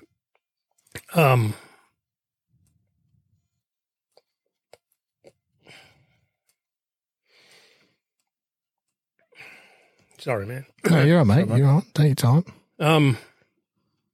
So what I'd learned about it was one of the group was under me in the water, and I was bumping into him with my legs, actually, now that I know what it was. Didn't know at the time. And so I was getting swept around and around and around in circles, and Fitzy, not knowing what was going on, I'd told him to continue paying out rope to let me keep moving. So more and more and more rope was coming down and tangling me up, and I was just going around and around and around in circles. Every time I made it to the rock ledge, it would pull me back in, and I'd abandoned my backpack at that point. I thought, shit, it's got all the rescue gear in it that we need, but I thought I actually need to ditch it. And, I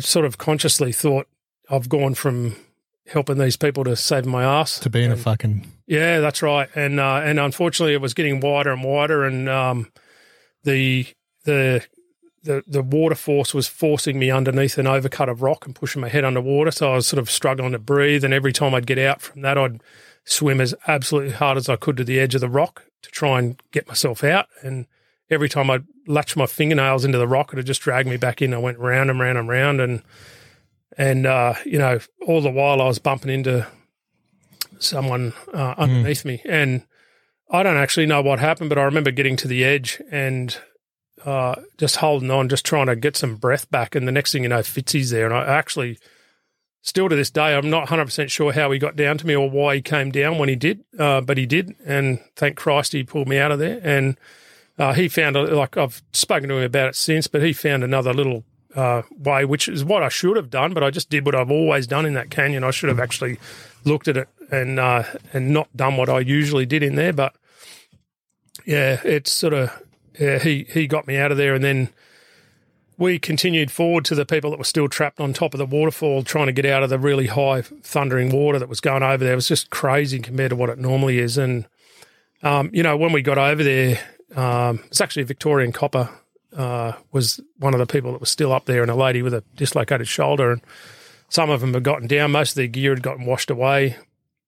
And he said, my brother's in there. And I just looked back and thought, fuck, I just nearly died in that thing. Like, I can't go back into that water now trying to find someone else. And I think, I don't know whether it was then that I sort of thought maybe that's what I was bumping into or not. I don't know. But I just remembered saying, like, how long ago did you see him? Like, and he, like when he told me, it was like probably 30-odd minutes. Yeah, so no chance. And I just said, mate, he can't be alive. And he was bawling and, well, actually, I must admit he was super composed given that he'd just seen his brother drown. But, it was a pretty emotional little interaction. And for me too, because I was just, I'd literally only just regained my breath thinking, shit, I don't know how I just didn't drown. And, Fitzy and I spoke about it, maybe, could we rope up and jump back in? But, when we realised how long it had been, that's when we just went, and at that point, we didn't know whether the water was still coming up. So we were worried that the water levels were still increasing and getting worse. So we just went, we're going to get the live people and ourselves out of here. And so that's basically what we did. We got the two remaining people down off the top of the waterfall and got ourselves out of there. And, so that was a pretty close call day. I don't actually remember it at all, but my wife tells me when I got home that day, I just walked inside and just literally collapsed on the floor and bawling and fell asleep all in one go. Yeah, right. And I don't even remember it, but but that turned into, like, obviously day two. We had to go back and try and get the body out. Yep. And we got back down there, took the police divers in there with us, thinking, if he's in that hole. How's the water at that? It subsided a bit? Second day, it was just as bad. Oh, was it? Oh, yeah, fuck. so we got in there, we worked our way down there and bailed out, got back. So we had a bit of an exit plan if it was still going to be bad. So we did that, got back, got out, and day three went back in again, and the water levels had gone back to almost normal overnight. Oh, shit. Yeah, so that's how quickly they fluctuate. And that's what makes it dangerous. And we got back in there on day three, got the divers in there. The divers, jumped in with the very small air sets and pulled him back up. So we got him out of there. So he was in that spot where you said you were, so it was definitely him that you were. And he drowned exactly the same way I did. Fuck. So his brother was basically watching him go around and round. And, that was a pretty tough couple of days. He was actually a army helicopter pilot. Yeah, he's Captain Matthew Donovan. And his brother was James. James, he was a Vicpol guy, and I think they were on a break because if I remember rightly, James he was on leave from disarming an offender down in Melbourne somewhere. Yeah, right. I think. Yeah, I'm pretty sure that's why they were actually up there. So. And little things like that, I guess, stick with you over the years. You look back at it and think, why didn't why didn't that happen to me? Why did it happen to him? Or why didn't you use the other route? That's hindsight, mate. We've spoken about this in fucking multiple podcasts. And I also, I've spent, one of the things that sort of was my undoing, if I call it that, but it was one of those jobs where I was second-guessed myself, wondering if I had gone back in and jumped back into that water and pulled him out, would it be different? I don't think so, but... Mate, that's hindsight. Shoulda, coulda, woulda. Yeah. And I remember his parents come up and saw us at the station to thank us, and, quite ironically, I guess as a helicopter pilot, his exit was via helicopter after we picked him up, and we had one of those typical Blue Mountains helicopter jobs where it was weather closing in. It's now or never, rush. And mate, I took a huge fall while we were carrying him, and his brother actually was one of the guys that helped us because we weren't expecting to get the body out, and we did, and we didn't really have the resources down there for that quick helicopter job. So his brother and another guy actually ended up helping us carry his body down to the winch point. And mate, I took a big slide and landed on my arse, and I found out later on it's probably when I did it I crushed a vertebra in my back doing that. But yeah, it's but having getting him helicoptered out and meeting his parents later on, and one of the things I suppose I wish I could remember is, and being the diligent young fella I was back then, his parents gave me a bottle of scotch for getting him out, and I did the right thing and declared it, and the boss made me send it back because we can't accept alcohol. And but I don't remember what it was, and I actually, funnily enough, all these years later, I wish I knew what that bottle of scotch was so I could have one every Australia Day. Yeah, I just wish I knew what his favourite, because they gave it to me because it was his favourite scotch. Wasn't just a gift. They gave it to me because it was his favourite scotch. And anyway, I can't remember, but so that's sort of a couple of days in the life of a rescue operator. And then September, you did another pretty big rescue base jumper. So this September, you got to remember, this is all tied up with my deployment down with Jug down to Vikings. So you're in and out of flogging people getting drunk. we're doing 10-hour shifts, weren't we? I think so. Our normal 10-hour shift was 10 hours at the station we were deployed in, and you finished at the station you were deployed in, or Surrey Hills. Yeah. And then he travelled home 2.5 hours. Yeah, 2 hours. Yeah. So we were doing 8-hour breaks, weren't we, back then? It wasn't 10s yet. Yeah. So you could be turning around and coming back. So he was sent from Katoomba or Blackheath into the metro stations. You could be at Glebe, you could be at Redfern. Yeah. Were you down in Cronulla, the rights? I missed it. You were down there, were you? Yeah. Oh, I could have thrown a bottle at you then. Well, if you were at the surf club, there's a pretty good chance you did. Yeah, I was around there. Yeah, I was around there too. Yeah, I was around everywhere. I was on holidays in Brampton Island with my wife because we were having a break. We were having trouble conceiving. Actually, we tried IVF and it wasn't going that well, so we decided we needed a break and got over there. And I remember when we got back to the mainland, because there's no mobile service over there, my phone goes ballistic going, "Get to work." And I'm like, "What's going on?" And sure enough, that's been going on. Right. Didn't even know. But I was there for free sausage sizzle. That was it. We had some fun. We had some fun at Vikings. Yeah. But anyway, one of the guys who were working with at Vikings, Old Werner. it was his wedding day actually. So I was getting ready to go to a wedding, and my wife was getting all dressed up, and got a phone call to say, "We need you at a job for a bit." Oh no.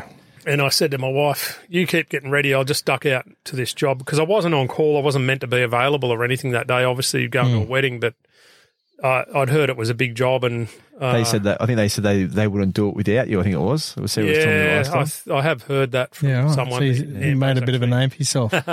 Yeah, I was probably getting pretty good at it there for a while, I think, particularly the rope work side of things. And he's very modest. Yeah. Yeah, so I'd done, I'd done a fair bit of training with the Ambos too by that point in time, so probably had a bit of credibility with them. And so they called me out to this job. Oh man, I don't know where to start with this one. So get out there, base jumper job, which base jumpers are always pretty deceptive sort of characters. They don't really tell you much. Because they know they're going to get in trouble, so it's always a little bit of what's this, what's that. But yeah, I think this one was pretty blatant. He was going to need help. He jumped off a place called Pierce's Pass, which is a big overhanging rock that looks over one of the valleys off the Belzona Road. And when we got up there, started getting ready, thinking we were going to rope down to him. But the one of the first helicopters arriving said, "No, there's no way you're going to be able to vertically access him because of the overhang of the rock." So basically what it would have meant, if we had abseiled off the cliff top, the overhang of the rock would have actually put us meters and meters and meters away from where he was in free air. So no way to access. So he's dead or alive? He was alive, yeah. He's alive, yeah. Yeah, so he sputtered in. He about halfway down the cliff. I no base jumper, but I'm assuming he shoot open the wrong way and he's facing into the cliff too much and ended up spudding into the cliff and got stuck on a tiny little ledge. And, yeah, so the helicopter guys went back up in the air, took some photos. We had a look and thought, okay, we'll access via this slot. And me and a SCAT paramedic, Kerno legend guy, he and God, the SCAT paramedics, I must admit, they are awesome. Like the level of training, their confidence, capability, that they're just gold really at jobs of all sorts, but particularly technical access jobs, because nothing scares a rescue operator more than the medical side of things, because, you know, you might be able to get there, but without the medical training, exactly. It's like, what's the point? Exactly. And, you know, so you're always relying on them. And anyway, he and I went down. We did one pitch, rebelayed off another bit, got down. It was probably, I don't know, maybe 120, 150 metres from the top at that point or something like that. And, sort of shimmied along this ledge in a bit of a pendulum move on the ropes we were on from up the top to access him. And I stayed up a bit above where he was treating him to set up the rigging and stuff to keep him safe and stop him falling off the edge. Because we're still, at that point, we're still probably, I don't know, 80, 100 metres off the deck. And, yeah, so that job took a lot longer than getting ready to go to a wedding. So I think, I don't know, Sarah was probably ringing people, abusing them. I think I got a phone call off you, didn't you ring me, or was it Sarah that rang me? Wouldn't have been me. I would have been too busy. Oh, yeah, because it's just a joke between me and a few of the boys and Matt that we're at this wedding and we're waiting for him to rock up and he's never on the side of a cliff. We're like, what? We thought it was a joke. It was one of the G-ups. We G'd each other up all the time. And it turned out Sarah was like rung us up and it's just going off. And I'm like, no, he's not coming. A bit busy. And this rescue's on YouTube. It is, yeah. I'll put this up on the Insta. Yeah. So, it was a crazy job in the sense that super exposed, a massive cliff, probably one of the biggest cliffs in the Blue Mountains, that section there, and really tricky because what we ended up doing was Paul and the helicopter crew, because Paul was a full-time helicopter paramedic, and, you know, going off his lead for the extraction, we came up with this idea of throwing a few water bottles in a bag, and the crewie from the helicopter threw them out the window, out the door at me, so I could catch them on a soft line and pull over the winch cable, and then we were going to hook up the paramedic and the injured person, and then once the winch cable started taking tension, I'd ease them out underneath, so they were directly underneath the winch cable, and then off they'd go. So, that happened, and they had a few attempts at trying to get the hook to us in other ways, but that's effectively what ended up happening, is they hovered sort of right at our head levels and threw a bag of bottles at us, and I caught it, and we hooked up this cable, and mind you, this is hours and hours and hours later, and so they got up, and I did shit myself a bit that job, because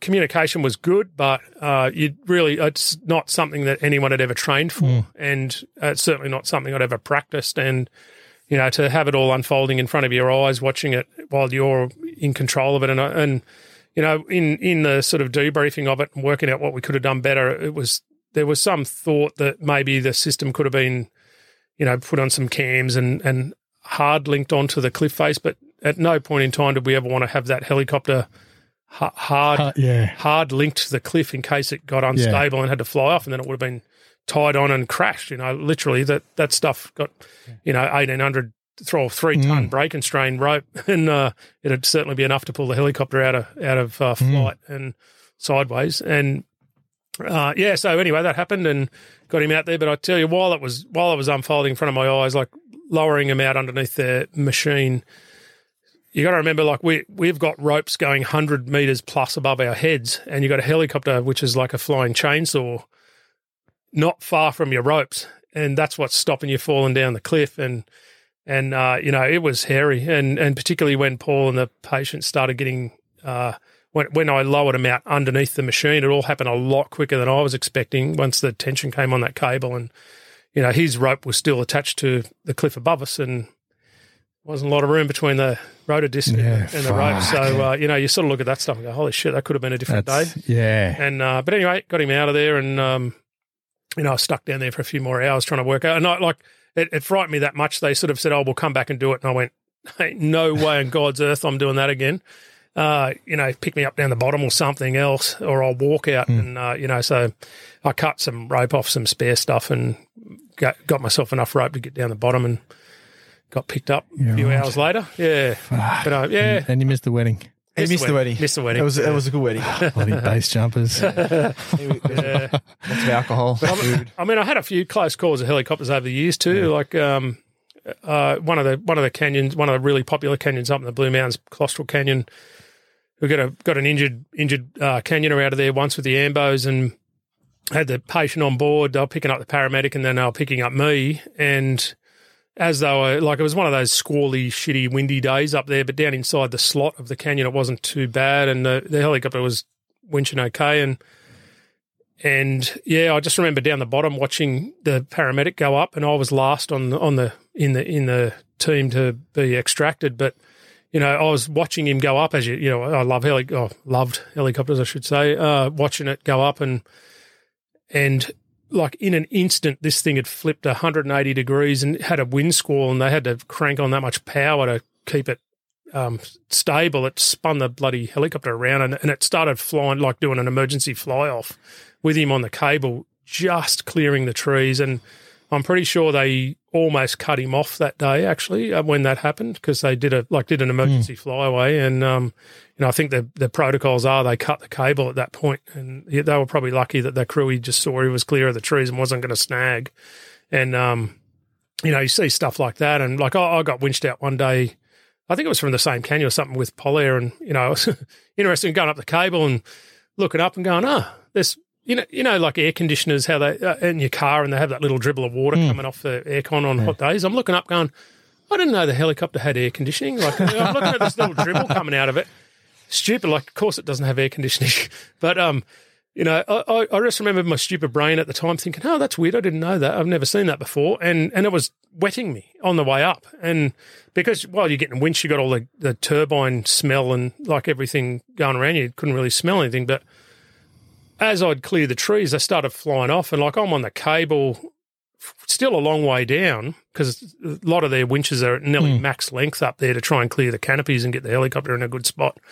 And I'm flying away, and like it was going that fast. I'm going, okay, well that's weird. They're moving into a better spot because sometimes they pick you up clear, move to a better winch spot, and then continue the winch. And they just kept flying faster and faster and faster. And I'm going. And you're dangling. I'm dangling. I'm like, I can hardly breathe. Like I'm going, like it was that much like velocity of air. Like I could nearly not breathe. I remember thinking, shit, this is really weird. What's going on here? And it turned out that some major fuel leak had happened mid-winch with me on it. So you were doused in it was fuel. You're in a gas. Yeah. So as soon as they dragged me in, like I don't know, like it's lucky I didn't get chopped up by the bloody tail rotor. It felt like it was going that fast. But that's the one they did the emergency. I think you told me about they did the emergency landing, wasn't it? I think so. Yeah, but it certainly made me quite comfortable in the fact they should be called the chainsaws of the sky because they're the most dangerous tool going. But so that little things like that sort of make you wonder how different your day could be sometimes. But yeah. Just he's a very modest person. Yeah, Matt. Like I know his reputation. I've known him Matt for a long time, and Matt would be brought away on courses to set nav courses out. He was a navigation mountaineering guru. Yeah, he had at his police station. There was no cells. There was 2 decommissioned cells. One cell had all your roping equipment, if I remember rightly, and the other one had his other love, guns. Yeah. But he had that much personal roping equipment. Yeah, right. It made Paddy Palins look like it was poor. Yeah, right. And he used to use all his own gear. Yeah, his own stuff, and that's how much he was into it. Like he's modest. He doesn't talk about much of it, but he was right. Vertical God. Yep, one would pretty say. much. Yeah, there's a lot of that stuff too. Like the way a lot of that progress was actually, I knew there was better gear out there for the job that we were doing, and I'd buy it. I'd get taught in it, and then I'd introduce it to myself, and then if it was good enough, you'd start asking questions about how to get it done. But you know, a lot of people used to say, "Oh, you're a rogue. You're using your own shit. You're gonna, like, if it goes wrong, you're in trouble." But you know, I used to have that same quandary in my head of going, I know I'm using substandard stuff.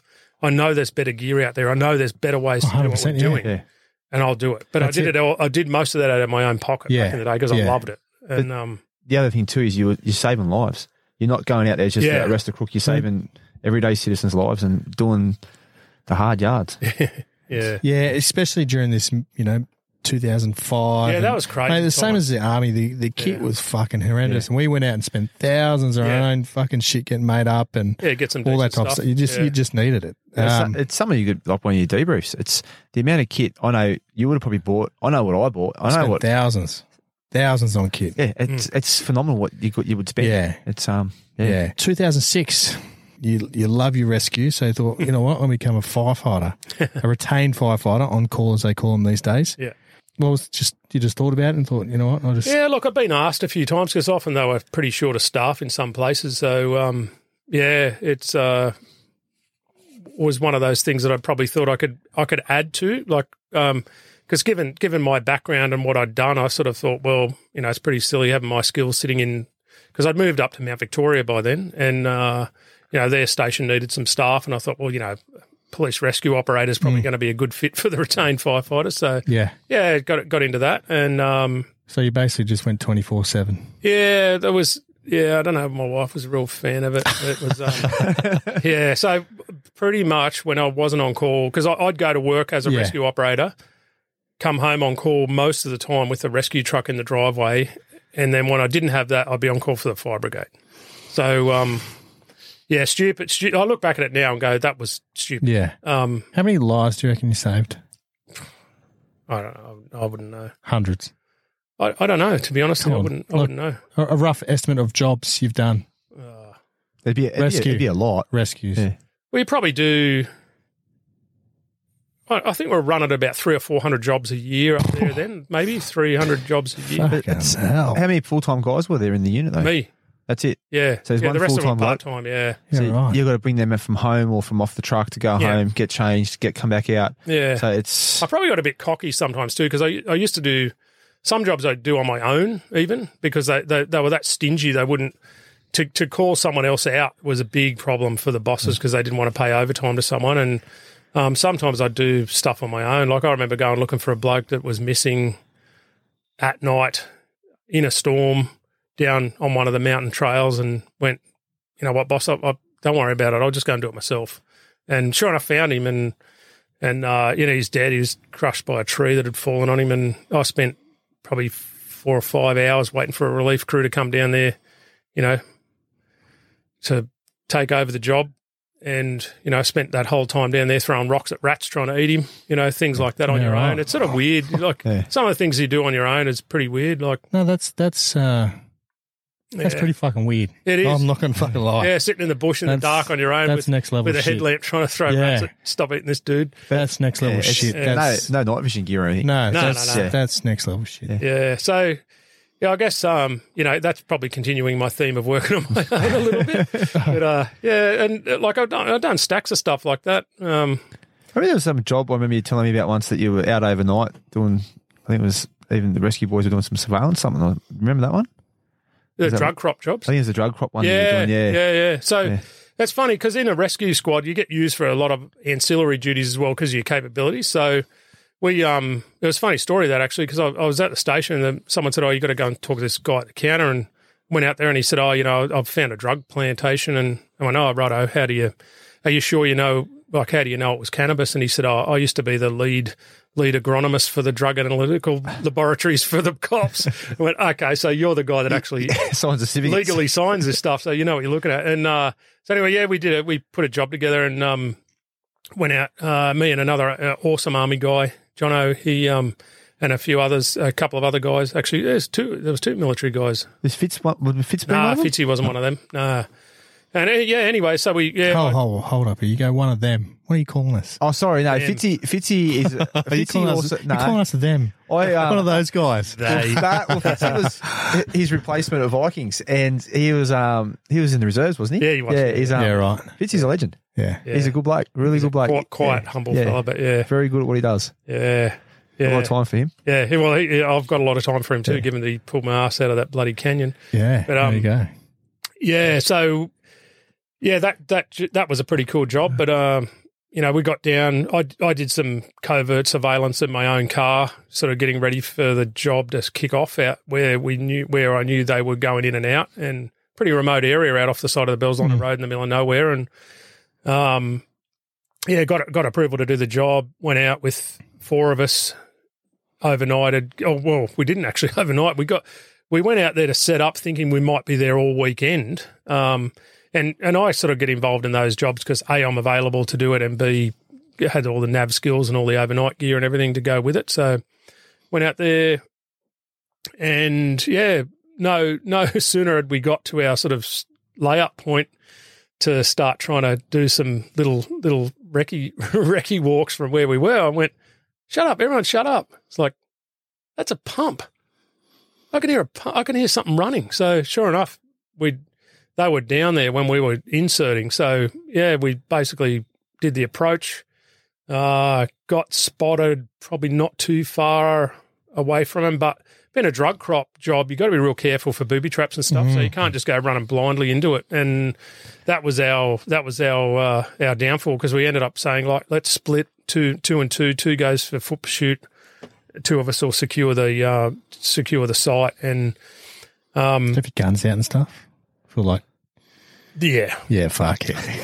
Now we're talking. Now we're fucking. Well, you don't know what's around. I'm with you. You don't know I'm with you. I'll be in dual wielding. Yeah. But awesome guy. I'm staying quiet. Jono was who did was it 4 RAR that had the sniper recon stuff? He was an ex-recon sniper. I know that because he gave me a few bits and pieces. 3 hour had the recon as well. Did they? Yeah, I can't remember. Sorry. Probably 4. Don't know. But like he did that before he joined the cops, and he'd done some tracking courses with some Aboriginals up in Northern Australia. So he was obviously on that team. And off he went and, tracked him, pursued him up to nearly back to the road, where they got intercepted by a team that we'd called into as our backup team if it went off. And, so got him there, locked him up. We secured the site, got rid of all the drugs and everything, and the typical justice system. Get to district court, all the charges, all the evidence, everything there. It was determined that it was a potential that they might have been there bushwalking like they said they were. Yeah. Had no explanation for why they were there. Everything pointed to them running that crop for a long time, over probably seasons, and walk. Gotta love Interesting. Criminal justice system, the most unjust system. Well, it's named right. It's justice for the criminals. It is. All right, let's have a break. Cool. All right, back from another break. Bunch of old blokes here, so they got to fucking release. They got to release the bladders. So 2006, you're in the fire rescue. Yeah. You're doing that. You're doing your police rescue. You're in and out of this Viking stuff, beating up Lebs and Bankstown.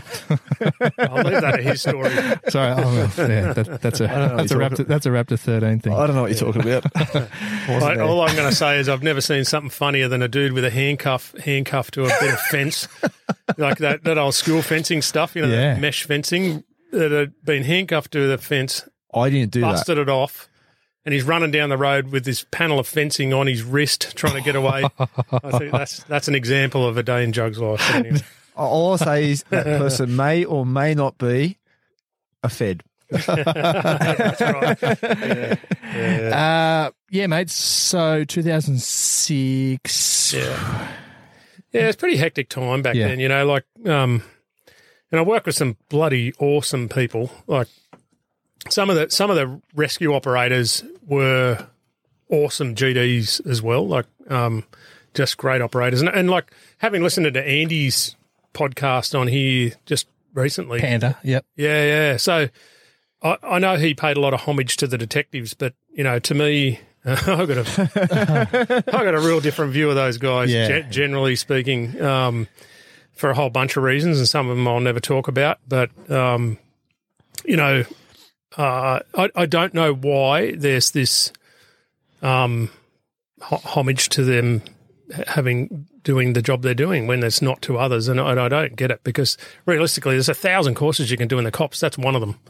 Yet they want a special badge and they want this and want that. And some of them are awesome operators. Don't get me. And a lot of smart people end up there, like really switched on people do go down that path. But, when I hear Andy's talk about, we use detectives because. Well, that's the boys' club. Yeah.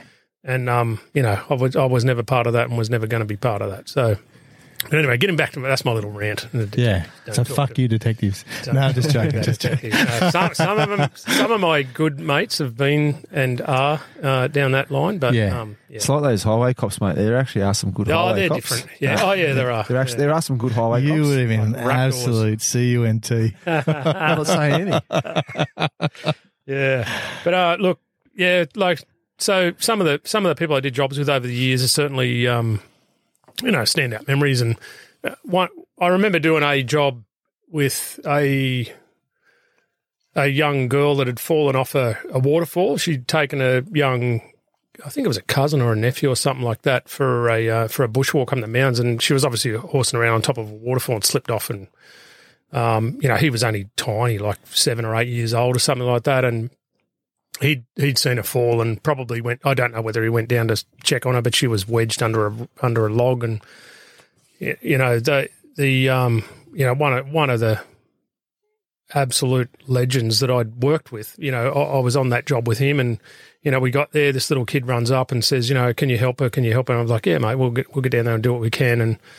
And got down there, and she was dead. And I didn't realise at the time, but she was probably about the same age as one of his daughters. And as I've come to know, that stuff can rock you. And we got just at the start of that job, I jumped in the water and checked for vitals, dead. And he just goes, "Mate, I'm real sorry. I'm gone." And I'm like, "What do you mean you're gone?"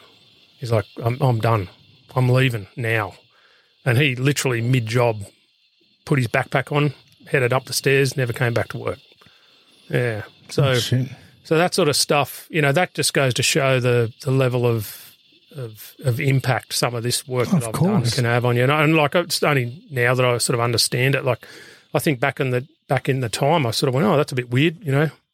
He's had enough. And a lot of people do leave the cops, after a decent service and quite rightly so. But that's sort of like an example of a day with a significant impact. But that also left me with that job on my own, and did that with a paramedic. I think came down afterwards, and we got the body out and stuff. But so that sort of those sort of things I do remember. Plenty of rescue operators that I know and other cops have tried to end their lives, unfortunately. Mate, I've said it time and time again. Like, I just don't know, cops, ambos, and fireys, what you guys see. Yeah. I've seen my shit, what I've seen overseas. Absolutely. But it's just a different planet. Yeah. It's a different planet here, especially seeing Aussie citizens. Yeah, yeah. And kids, people kids, and exactly. Yeah. I mean, my first house is a good example. Like, the first house I ever bought, went up to, I knew the house because I'd been there probably a year before for a guy that was in the fire brigade actually at the same station, shot himself in the head out the front. And, I think at the time it was a little bit turn up. Yep, that's him. Yep, know him. Known him for a fair few years, done jobs with him and all that sort of stuff. I had to race off and tell his dad because I think I was supervising that day, so I left the crew with him and, went down and told his dad and went back and, it turns out I saw the house on the market a few years later, and I think that's how in these sort of small communities, that's how familiar I think you get in accepting bad shit's happening and death and everything like that. Like, I didn't even bat an eyelid. I told my wife, I said, "Look, there's some history at this house." And I knew that, like, he'd built the house. He was a quirky sort of character, but it was a really cool little mountain cottage, and I knew if she saw the house, she'd love it. And I just said to her, "Look, I'm not going to take you there unless you can, unless you're comfortable with the history of the place. And she said, well, if it doesn't bother you, it doesn't bother me. I didn't go there.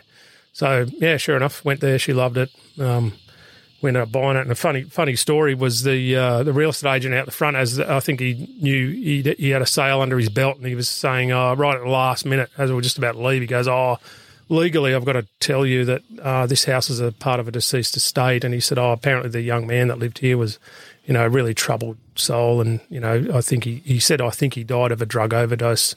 Not sure where. And I said, no. I just turned around and said, no, mate, no, he shot himself in the head right there, because we were standing right near it. And he just looked at me and goes, what? And I went, no, I came to the job. That's where he shot himself, just there. And to me, that was just a bit of fun, like a bit of black humour fun, like you get dragged into. But, it's sort of, I guess it's just normal. Like realistically, going to those sort of things is just constant, like particularly as a rescue operator and that's cops generally. Yeah. I know we spoke about it off air, but I remember doing jobs in the early days when we had a local morgue, and we had the local. There used to be one of the GP doctors up at Blackheath was the local government medical officer, the GMO, and he used to do the postmortems. And I remember doing a fatal prang, and a young girl died in it, and I was up there for the prang for the most part, and turned out we've worked out she was local, so we had to go and do the death message, or I did. So I took off back to the station, changed into some clean clothes because I had a bit of blood and that on me, and got in some clothes, went down, told her parents, and, they're always really tough jobs to do when you're going and telling someone they're never going to see their child again. But they, and the very next day I was at the back of the Katoomba Hospital doing the morgue with the GMO, seeing her get all chopped up and taking all the samples and signing the seals, and that to me do that anymore today. They don't. GDs don't do it like that. I know detectives and the higher end stuff. They do for like murders and certain incidents. But because the cops are still acting for the coroner, in a sense, and a lot of the stuff they have to witness or sign or whatever, and that's how it was done up there then. But it was done like a country, even though it was only at Katoomba, it was done like they do in the country, where they had a local government medical officer, a local morgue, and all that sort of stuff. Which in the city it was always different. But they classified it as a city station, but it wasn't city. It was that hybrid sort of a it's in a place. Strange place. But that's like an example of those days, and some of the really bloody sad stories that I've seen. Doing prangs. I remember I've done a couple of prangs where, like person's trap prangs as a rescue operator, where the driver has killed a relative, and that they've survived and their brother, sister, whatever, has been killed in the accident, and that's tough work. Like when you're working on releasing someone and not someone else. And I still remember one that sticks in my mind of as a big head-on prang on because the Great Western Highway and the Bells-Liner Road, high-speed roads, lots of turns, shitty weather, bad recipe, lots of trucks on the road. So same deal, car into a truck, and. I still remember this lady, and it's one of the jobs that I've done a lot of work on with my psychs and stuff, so I'll probably talk about it all right. I haven't needed my bucket yet. But, I still remember her screaming at me saying, get him out, because it was a brother that had been killed. And she I think she probably knew she was driving. She was at fault. She slid in front of the truck. And, I remember her screaming at her saying, just get him out, don't worry about it. She was banged up bad, but he was dead, and the car was sort of all crumpled around her, and like literally he was on, like with the way the car ended up above her, and we had to have that hard chat with her while she was trapped in the car, saying, look, we're not working on him because he's dead. And I just remember that, like, that's a game changer when you tell someone that's already in like trauma, like physical trauma, to tell them that. And, I like one of the fireys, I still remember him saying to me, because she was hurt, and he said, do you reckon we should stop working on her? Because how's she going to live with it? And I remember he literally said that to me, and I'm like, man, that's not our choice. Maybe it's the humane thing to do, but, we can't do that. And, so those sort of jobs, like that's a long time ago for me, but I still, They stick with you for life. yeah, it doesn't go. That doesn't go away. No, exactly. No. So from 2008 to 2013, you do a quick stint down part of forensics at King Lake, obviously where the Black Saturday. No, I wasn't part of forensics then. I did a short stint in forensics for a little while. Gotcha. I was actually going to transfer in there actually because they're I'd always had an interest in the forensic aspect of the jobs that I'd done and always really admired the forensics officers doing their job. And, I nearly sort of had a career change there towards the end. But, man, they are overworked, or they were back then. They were flogged. They were so under-resourced personnel-wise, and their job was really hard. Like every job they go to is a death or a serious injury or something. You don't see anything any good. No. But, they were doing more on-call than I was already doing, and I think that's when my wife stepped in and said, hey, when I explained it to her, I said, look, I'm going to be doing more on-call and more call-outs than what I'm doing now. She went, no. And so that sort of changed that. But, around about then, went down to King Lake, got deployed down post the Black Saturday fires down there. I went down on the second deployment, so the fire and the smoke and all that sort of stuff had cleared. But, geez, I'll tell you, the Victorian coppers in those little communities, they were shattered. And that's why we were there. Like, they'd all lost people that they knew, if not family members. I remember working with one guy and they teamed up with him in the truck who's driving us around, showing us around the moonscape that it was down there, and just telling me that he knew what was going on that day. He's driving into the station and the car in front of him just get hit with this squall of fire that came across the road just in front of him, crashed into a tree. By the time he pulled up, it was nearly skeletal. And like these guys are at work. Yeah. And that stuff's just happened to them. And it's like, holy God. So no wonder we were down there.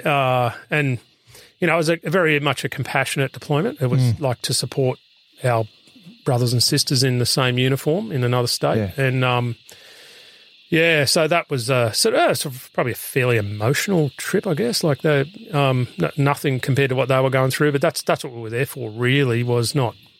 The legislation was different. It was a little bit awkward. It was clunky actually. Trying to even using their radios and stuff was weird. Different call sign, different codes and things. It was quite clunky trying to learn that so quick. But it was another gig. Yeah. Yeah, and then you get a training role, headquarters. Yeah. So I did a cake eater role for a while. Yeah, 2008, 2013. Yeah, I went down to about 2012 or something like that. I think I did about 3 years there, I think. That was a promotion though, wasn't it? It was, yeah. That was my sergeant promotion. And I'd always planned to rotate back into general duties or something, but didn't. I couldn't do it. And ended up, so ate cake for a while down there, or no disrespect to them, but there's a lot of hallway creepers down in headquarters. And look, I shouldn't say that disrespectfully. There's a lot of really necessary police work happens down there. And Level 14 was the place to be, Tower B. What was that one? A Strikeforce Raptor. Oh, Strikeforce. Yeah, there you go. Yeah. We'll learn about this. Don't you worry about that. You dig out all the headquarters, boys. Yeah, right. So look, I learned a lot down there. It was a quite an interesting non-operational posting.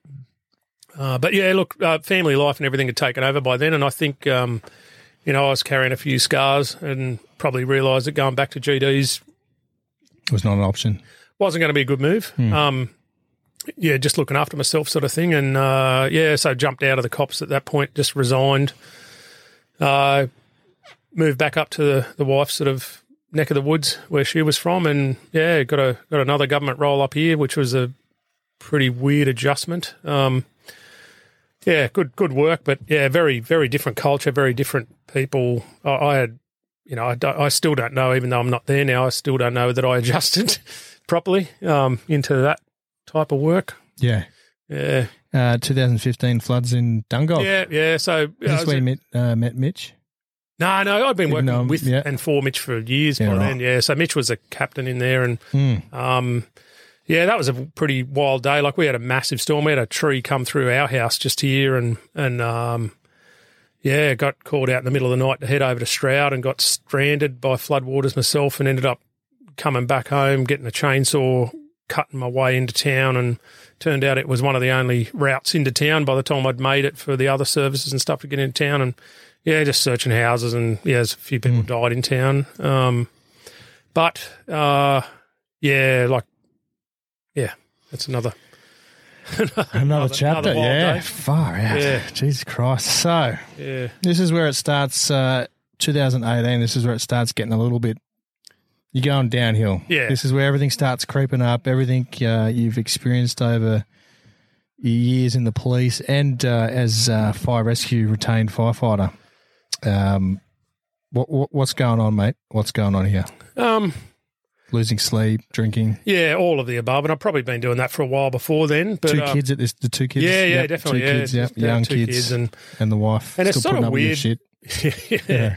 Well, look, in all honesty, she'd been trying to get me to get help for a while. A few little things happen. Like when you do pranks with people you know and you see them all banged up, that sort of stuff starts to get to you a little bit, I think. But I think what had happened, and actually it was interesting listening to Ben talk about his symptoms, because all of the above and some, I think, had been part of my life for a very long time. And, and still to this day, sadly, a lot of it. And, like a lot of just churning over in my head about stuff I could have done better. Did I get that right? What if I did this? What if I did that? And then, your brain's chewing that up all day long, every day, and then you go to bed, and then it all starts all over again as soon as you shut your eyes in different formats, and, all these weird blended dreams of my kids being involved in stuff that I've been at, and, then you're not sleeping and you're drinking to get to sleep, and it's a vicious cycle. And, so that was pretty problematic. And a lot of other little personality traits had crept in by then too, where, really antisocial, like I didn't want to be around anyone.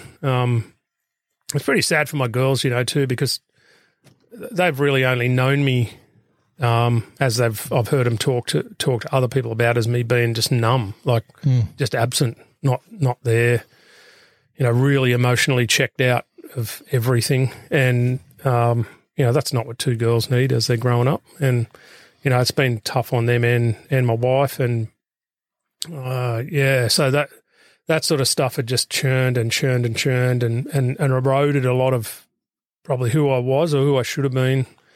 Little things too, like just creep into your life, like you'll just lose confidence in everything. You're second-guessing everything you're doing because you start to tell yourself you're, worthless and get everything wrong, and that just takes you down notch after notch after notch, and it's really tricky to get through that. And, so and concentration and things like that go out the window. Like I studied I did a master's. I started in about 2015, 16, something like that. And, towards the end of that, I was just studying in little 5-minute blocks because I didn't have enough concentration to do anything else. But,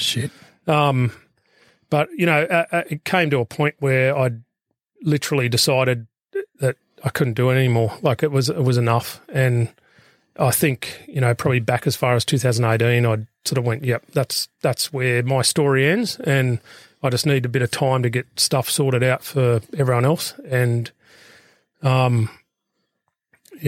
that's probably when I just started being that white noise in my head of, this day's coming. What have you got to do to get sorted? And,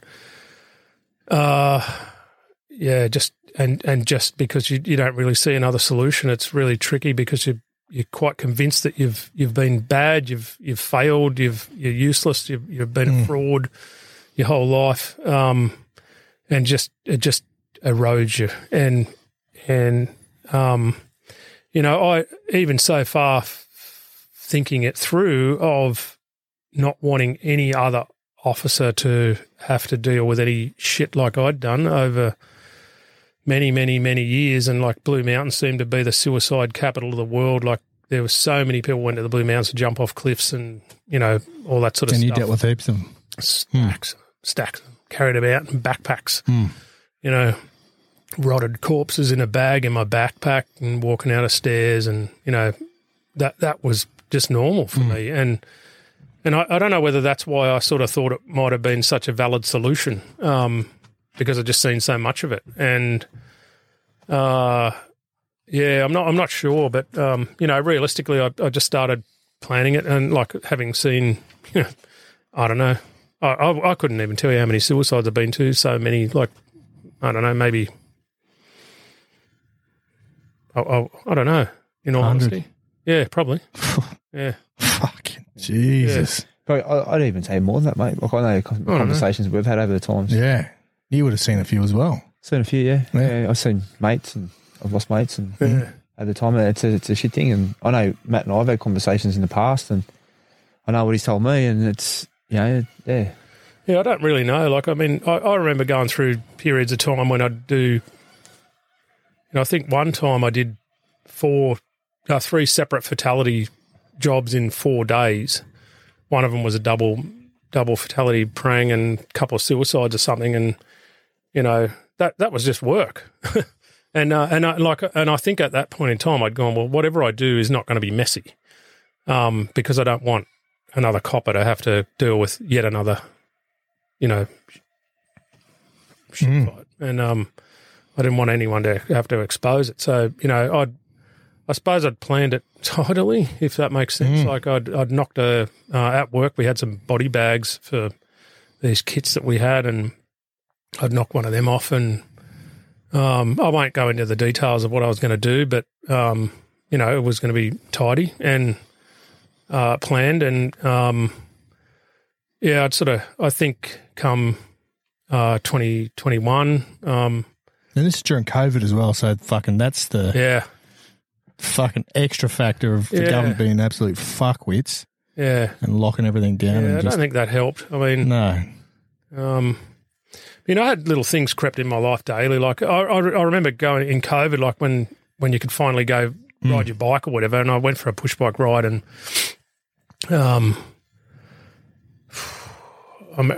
sorry, man. No, you're right, mate. You're right. I remember riding along. Just there's so many of these sort of examples I could give you. I'll just give you one. But I was riding along on my pushy, and there was some black plastic on, like, that builder's plastic they use for concrete and stuff. There was some of that on the side of the road, and I spotted it and pulled up and just about threw up all over the ground. And it was just like an overwhelming memory of a dude that had been chopped up into bits and pieces and wrapped in building plastic and dropped along the side of the highway. So that's just, picking all those bits and pieces up, and same as, kids that have been run over by trucks and, me and shovels don't get along. And, bleach, the smell of bleach always reminds me of cleaning myself from really bad dead ends, just washing my whole body with bleach. And bleach we used to use to clean gear and stuff. So little things like that had crept into my life and, just too constant. And,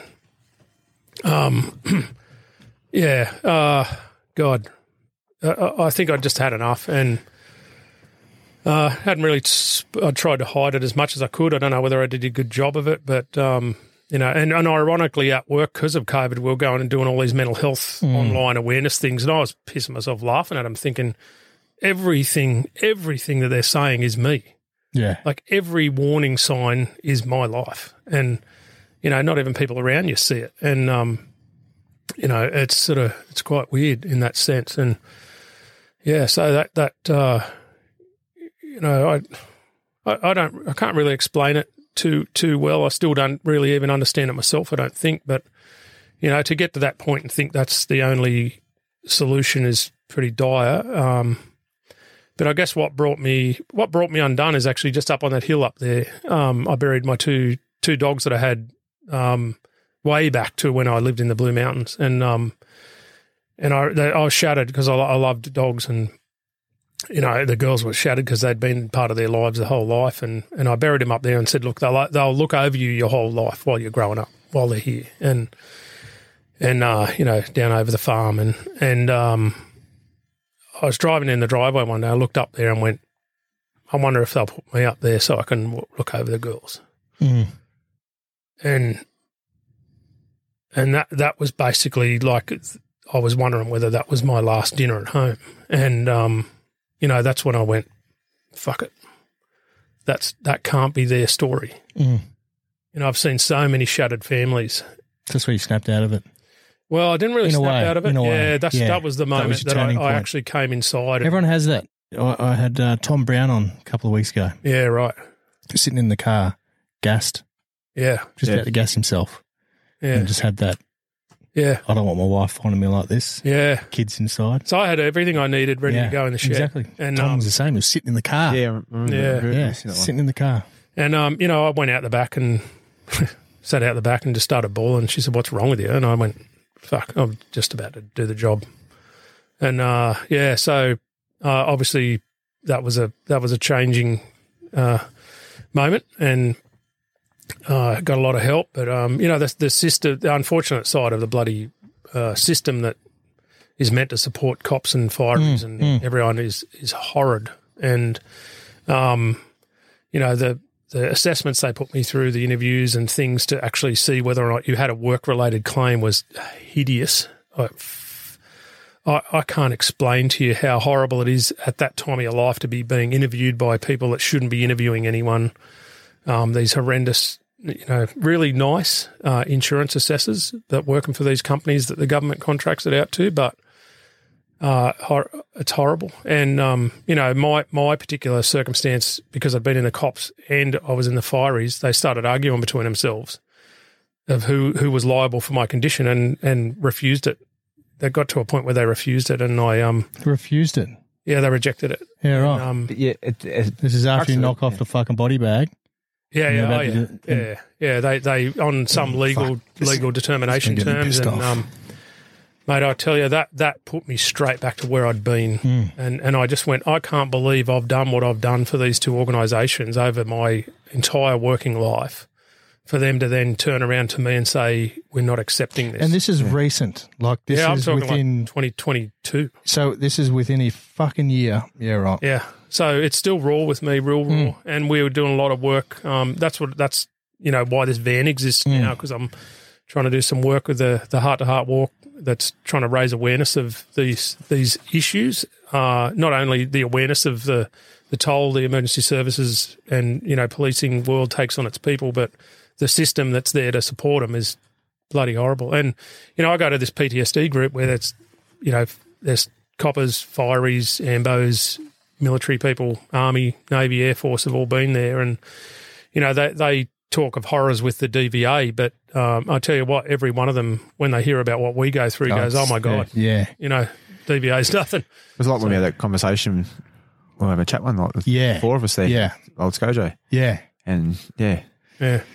So it's not a good system. It's not. It doesn't work for people like me at all. No, we'll definitely. I think this is definitely something we'll do for a future debrief. Yeah. Definitely chat about with two. So you better boys. do it before I get gag ordered, because part of the process that they put us through gets to a point where they can make you to get your. Nothing. Isn't that wrong though? How can they do that? No, I think that's one of the things. It gives you a lot of strength. Is that guys like Matt and Ben coming out with their stories, and it's getting it out there. And it's 100%, mate. Fuck, this is recent. Yeah, I know a lot Less of than a guys. fucking year. I know a lot of guys that have They're had dealing with gag this shit order. still. Yeah, they can't. It's crazy. You can't even comment on the police That's Facebook what site. brought me to podcasts, in all honesty, because when I was really crook, but trying to get better, the storytelling side of your podcast, particularly Matt, was really, I suppose, validating for me in the sense that I hear these people had done crazy stuff, much more crazy than I've ever been exposed to. But, you just hear what they were going through and going, wow, that's so familiar. And, so, I think there's a hell of a lot of strength in storytelling and just talking about your story and getting it out there and getting people to understand what the average, I don't think I've done anything outside of normal. Like I've done stuff other people haven't done. They've all done stuff I haven't done. And, my story in the cops and the fireys is pretty standard in my books. Well, I knowing from my own story, it's as a cop, yours is different to mine, but yours to me is more extraordinary. And everyone's got a different story. You've done some crazy ass stuff. Yeah, yours is broadcasted around Australia. But after working with Matt and getting to know him, he's a good mate. Yeah, and I've know his story, and it's it's the untold story of the police officer. No, exactly. That's the whole point of what I'm doing. And I thank you for I'm it. just an army guy trying to spread the word on the bullshit's happening within our, first responders. Now, mate, so, up until this current date, you're medically discharged from the fire rescue, obviously. Yep. Obviously, you're still currently psychologist. Yeah, neck deep and all that stuff. Yeah, neck deep and all that stuff currently to date. Yep. And so what I want to touch on quickly now is obviously heart to heart. Yeah. So you've just backing it up, actually, you've had a fucking stellar career within the police force and New South Wales Fire and Rescue as a retained firefighter, mate. Well done. Thanks. Now, heart to heart, let's touch on what because we're in Dolly. We're in Dolly. Yeah. I don't know if that sounds like a good thing. Hey, I slept in it the first time. The first person to sleep in it. I've slept right where Matt's sitting. I've slept in Dolly. First one in Dolly. That's shocking, man. God almighty. We've been sitting. You're making her blush. Yeah. I'm blushing. Yeah, look. Hopefully Dolly's not your mum's. Your mum's name. It's actually a weird story. Like this van, my wife actually bought this van for me as a project to keep me occupied, actually, a good little while ago, about a year ago or something. And when I went down, we during that COVID period when you couldn't get any vans or anything like that, they were really scarce. And we found this thing. I drove down to with her to pick it up, and the lady that was selling it goes, I actually said to her, we're going to probably turn it into a podcast van. And she was talking to me about it, and I said, that's really interesting. I actually did a psychology degree right where you guys are sitting now. No way. Yeah, so she used it as like a little outside office. And I went, that's a strange linkage. We got to talking, and it ends up she was friends with a guy I was in the rescue squad with. Of all things. Small world. Tiny world. Yeah. But anyway, she'd called it Dolly, and I thought, I can't change her name. But we changed. Sorry, Dolly's her mum's name. Yeah, I know. Yeah. Because I never slept in there. Yeah. Anyway, fitted her out with all this gear, and it's comfy. Yeah, so she's part of what I'm doing with the Heart to Heart Walk, hopefully, and so it's literally going to be a walk that starts on the 1st of July in the centre of Australia. So the Lambert Centre of Australia is a geographic centre of Australia where they've got a little monument that is a miniature replica at the top of the Parliament House, and so it's going to start there and walk all the way to Canberra, and it's literally trying to call government to action a 2019 Senate report that was into mental health of first responders, and it was done around about the same time as the report into veteran suicide, same sort of report generation, and they've basically done nothing at all with the one for the first responders. So of course they haven't. Yeah, so it's literally trying to raise awareness of what we already know is not working and what we already know needs to be done better, but actually do something about it. And it's to do with first responder suicide, and I say first responders as in cops, and other emergency services. I know they sometimes differentiate them, but so it's to do with suicide, mental health, and premature mortality. Sort of the anecdotal evidence is that particularly cops die young, long-serving cops die pretty young, as a general rule, and so the health impacts of service too are part of it. But so it's going to be a 3-month-long walk, starting in the desert and finishing in Canberra. I'm planning to do the first part of it, but then do the storytelling. Right, so Dolly can't get into the desert because she's not an off-road beast, but. Yeah. And then hopefully the rest of the journey for me, my part of it will be doing like what we're doing now and talking to people in the little town, like the emergency service people in the little towns that we go through, people on the walk, tell your story and why you're actually doing the walk, why it's important. So, and it's going to conclude down in Canberra, basically on Police Remembrance Day, which is the date that we'll walk in officially into Canberra and say, hey, enough's enough. Yeah, right. Yeah. That's awesome. I'd love to try and tag along somehow. Yeah. I'm definitely going to be there at the end. Yeah. I think it's going to be a big one next year. Or this year? Yeah, this year. So the launch for it's, going to be pretty big down there. Do you reckon the commissioner will be down there? No, didn't think so. Should be too busy hugging the horses or doing TikToks. Yeah, all that stuff, the TikTok. TikToks. If you're listening, Miss Karen Webb, pull your finger out. TikTok. Fucking hell. Yeah, I'll keep quiet on that one. Nah, It's fucking a whole also different pull podcast. your fucking finger out. You got officers fucking pulling the pin almost, Yeah. I think there was a bloke down in Victoria shot himself in the head the other day. That worked. Yeah, it was a senior sergeant or sergeant? Yeah. Yes, high rank. Fucking Not give a shot, hell. sir. Yeah, there's too much of that going on. And like having known, the people that I know that have either tried and, nearly succeeded and, you hear there's too many of these bloody stories going Yeah, on, mate. and for you to be going through the shit you're going through still, Yeah, still now. Yeah, it's not over for me.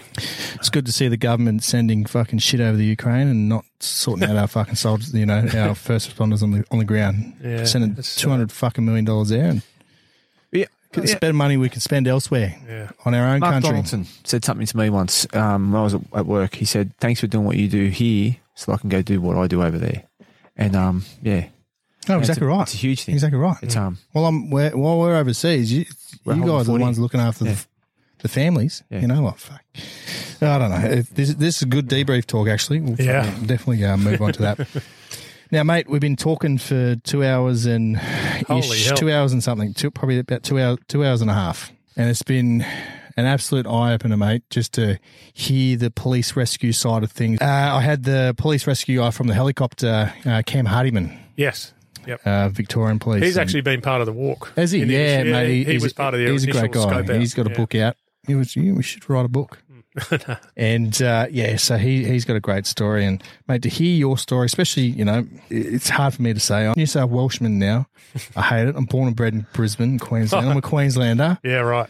But, I guess I prefer the New South Wales police over anyone else. Especially today. Especially today, yeah. Swarmed by them. Yeah. It's been you've had an absolute fucking stellar career, mate. Thank you. I can't fathom it. Jughead's lived it in a way. The stuff you guys see, first responders, what you got to deal with on a day-to-day basis. I was only speaking with the cop the other day. They were telling me, they went from I think it was Victorian or somewhere. He went from, it was Queensland actually. He went to a job. A woman's trying to stab herself in the guts to kill herself. Half an hour later, he's straight to another job dealing with domestic. Yeah. Straight from that domestic job dealing with some fucking woman whinging about a dog next door that's barking too much to, looking for a missing child. And then running home to feed the kids. Yeah.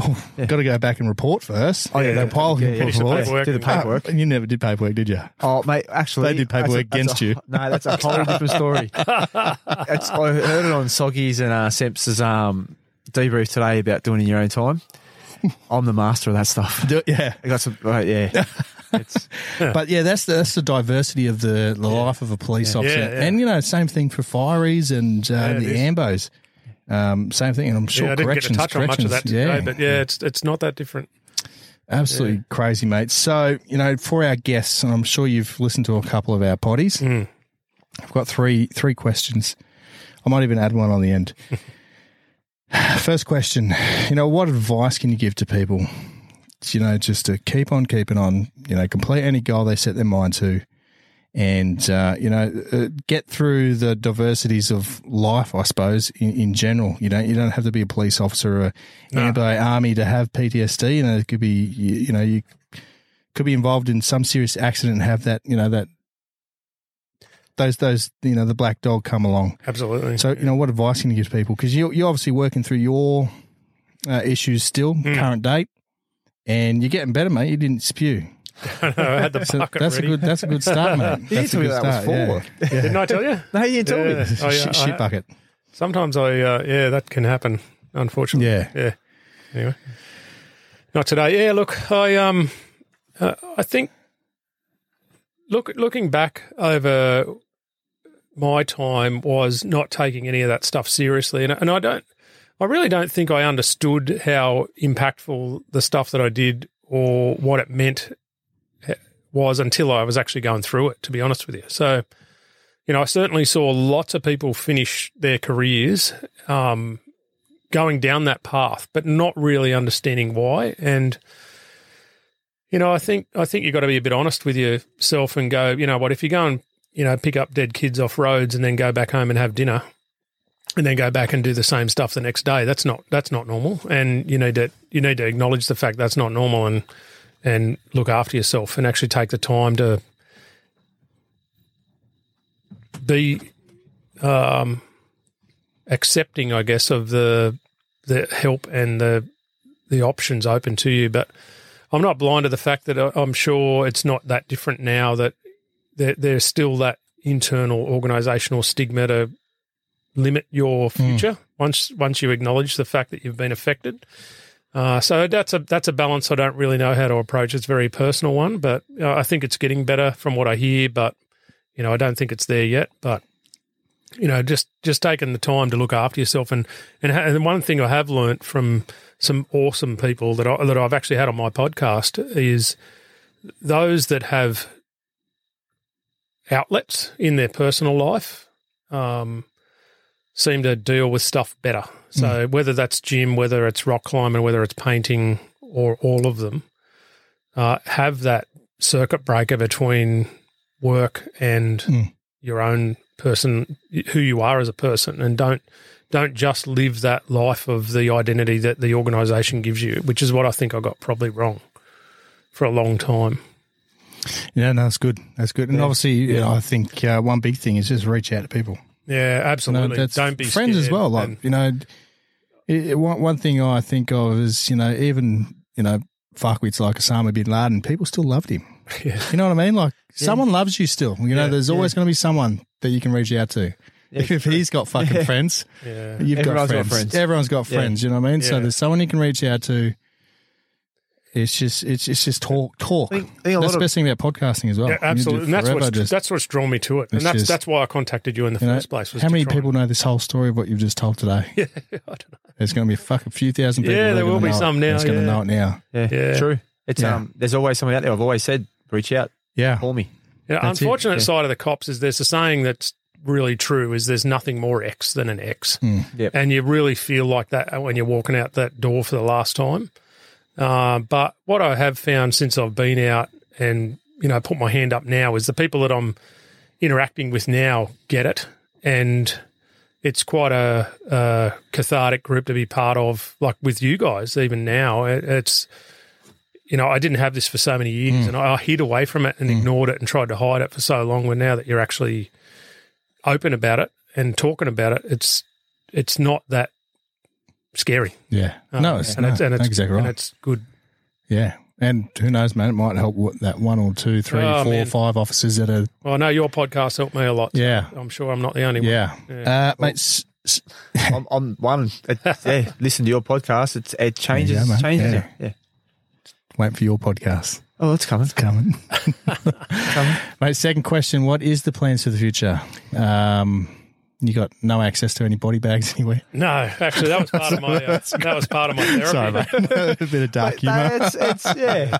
Well, you wouldn't believe what I had to throw out, and so all of that, that's all gone. But future for me at the moment, I'm really just focused on this walk, and it's not only my wife, but even my kids are on board with trying to make sure what I've been through isn't going to change it for people in the future. And that's what drives me at the moment is, this system that I'm in is broken. It's not right. It's not fair. It's not okay. And no, it's shit. I'll say it for you. It's horrible. Fucked. It is really absolutely fucked. You know what? I 100% agree with you, mate. I 100% agree with you. It's There's shit. no other way to put it. But I've had to go through the ringer in a lot of ways, and one of the things I'll be really disappointed about is if it doesn't change it for someone. And my wife spent half the day on the phone today to ministers' offices trying to get agreements to change legislation to try and, with the election coming up, she is a beast of just pursuing the inequity of the whole thing and making sure it's going to get changed. And I'm doing what I can. I'm a bit limited at the moment, but the dribs and drabs that I can do of the podcast when I'm able to do it, and I'm not always able to do it. And there's been a lot of work come in, a lot of work I've done to actually be here today. But yeah, I'm driven by making change for the better for people like me. Yeah. So the future for me at the moment is focused on this walk. Make sure that statement is made to government, and then focused on just. I got a lot of repair work to do with my family too. So it's not been a good time. Even since I've been, even since my last day at work, it's not been good on my family, and I've got to try and make that up a bit too. And get better, because I'm not fully better yet. Yeah, I got a long way to go. Yeah. No, good on you, mate. And I guess do it for your kids. Yeah, that's what I do, that's man. That's Yep. And you do it for your nephew, teaching him bad shit. Giving him podcast ideas. I don't know if he's your youngest fan, but he's 12 and he loves your potties. No, appreciate it. Yeah, he loves them. Just stay in school and don't swear. Stay in school. Yeah. Mate, third question. Extensive career in the police. You're a badass. I've heard some wild stories of you being a badass. You're not. You're not an angel. No, you're good. You've been a lot of that stuff's not statute barred yet, so that's why he's got a gag order for the night. I can't open up. But it's policing. This is what I've heard. That's how fucking policing should be. Dealing with fuckwit criminals. Yeah. So what I want to know is, do you have any guilty pleasures, or tell us something that people don't know about you? Is there? I forgot you were going to ask this. Yeah. I know. For example, sometimes I'll scratch my butt so hard that it bleeds, and my wife will be like, "Wow, yep." I'm not going to claim that one. I don't know if it's worms or I don't know. There's tablets for it, I don't know. Oh, man. It's probably all the booze I drink, and I don't know. Look, it's probably one thing, legacy thing from a kid. I've always been fascinated with radio, like CB radio. Yeah, right. Radio gig. Handbag, what we call them in the army. Signals. Yeah, is that right? Signal call, if I went into the army, that's what I would have done. Because it still blows my mind. I think it blew my mind as a kid that I could talk in this thing in a car and you could hear it in another car. Yeah. And you couldn't see it. Oh. I think that's what blew my mind. Scojo. Yeah. Yeah. So, that's always captured me. But right. You got a ham radio here somewhere, don't you? I have got a HF. I got a little. There you go, mate. You're talking to the fucking aliens. I'm not on those. Not on those. You got your tinfoil hat on. Hey, Big Daddy. I've got an old. Where you live, big guy? Yeah, but that is actually those full driving HF radios is something that blows my mind. That you can talk for 1,000 k's, or more. And I think I'm a bit of a geek when it comes to that. But I was watching on YouTube. I was speaking to the space station. Were they? Somehow they figured out the channel and bang, space station. Hey boys, what's up? Wow. You would remember Police Weekly, or the Woman's Weekly, we used to call it whatever, used to come out, and it used to have in the back the frequencies to talk. There was an old sergeant, Trent Lemerton, at Fairfield Highway. He used to call up Lord Howe Police Station. Yeah. And have a chat to him. Yeah, right. I remember him telling me that once. It's Yeah, so probably a radio nerd in the background. Yeah. And astronomy, probably for the same reason, just blows my mind. Astronomy's cool. It is. Yeah, I've got the app where you can the sky. I listen to a few of those podcasts every now and then just to, if you want to have your brain explode, you just listen to that and try and understand Neil deGrasse Tyson. Yeah. I love those potties. Yeah. Far out. He's got some stories. Yeah, that's right. Astrophysicist. Neil deGrasse. I have to listen to that one. Tyson. He's cool. He's the black guy. He looks like... got an awesome voice. Looks like Cleveland from the Family Guy. There he goes. Yeah, so that's probably something not people that don't really know me well would know, I think. Yeah, right. There you go. No scratching my ass problems. But I've got that issue. Plenty of other things there somewhere, but that's all I'll say publicly. Yeah, but I don't know. Like the only other advice I can give anyone is, in the agencies is get into it, chase what you can, but look after yourself and back yourself too. I think I probably limited myself in some ways during my careers in not backing myself, actually doubting myself or doubting my ability to pass a course or doubting my ability to perform something that stacks of other people have passed, but I've gone, no, I'll be the one that will fail and maybe limited some of the things that I might have chosen. you know, like being in OSG, TOU's obviously the pinnacle of that sort of pathway. And, you know, I know people that have been in there and done it and have been not that different to me, but I've always convinced I would never pass that and never tried. So, you know, that's sort of, and I think maybe that's what took me to policing instead of the military is because I knew more about it. Thought, I know I can pass that, but that's an unknown to me and I didn't chase it. Yeah. So maybe, I think probably if I had my time again, that's probably what I'd tell my 18-year-old self. Yeah. Yeah. Yeah, right. Fourth question. This is new. Yeah. There's the fourth. It was the third. This one's just a bit of a stab at all the cops. Who is the best in the cops? Rescue, TOU? Oh, which unit? Yeah, which unit? Oh man. Come on, who are the best detectives? You love detectives. I work Second responders. They drive away from danger. You're asking the bloke that was in a unit of uniform. Because you did cops. everything. You did everything. Yeah. Not you everything. did highway patrol. You did licensing. Licensing, intel, He was a summons, vicious GDs. licensing. Oh, fuck! I can only imagine. Yeah. But it's I worked in a building that I was in a unit of, say, there's only Highway and the OSG boys that were the only uniform guys attached to the detectives in a command full of them. Ugh. And yeah, exactly. But like without one part of the cops, how do we function? Who's the best? Who's the best? I don't know. It's just like the army. Like infantry's the best. Everyone else can get fucked. Where, They're the best. You know what the best thing is? Where did you have the most fun?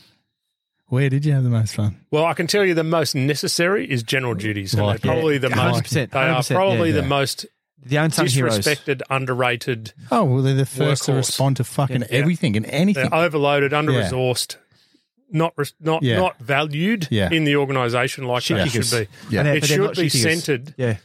The whole organisation should be centred around the general duties officers. They are the literal first responders to everything. Everything. They go to something with 20 bikies, Yeah. they call us. Yeah. They go to something with someone off a cliff, they call rescue.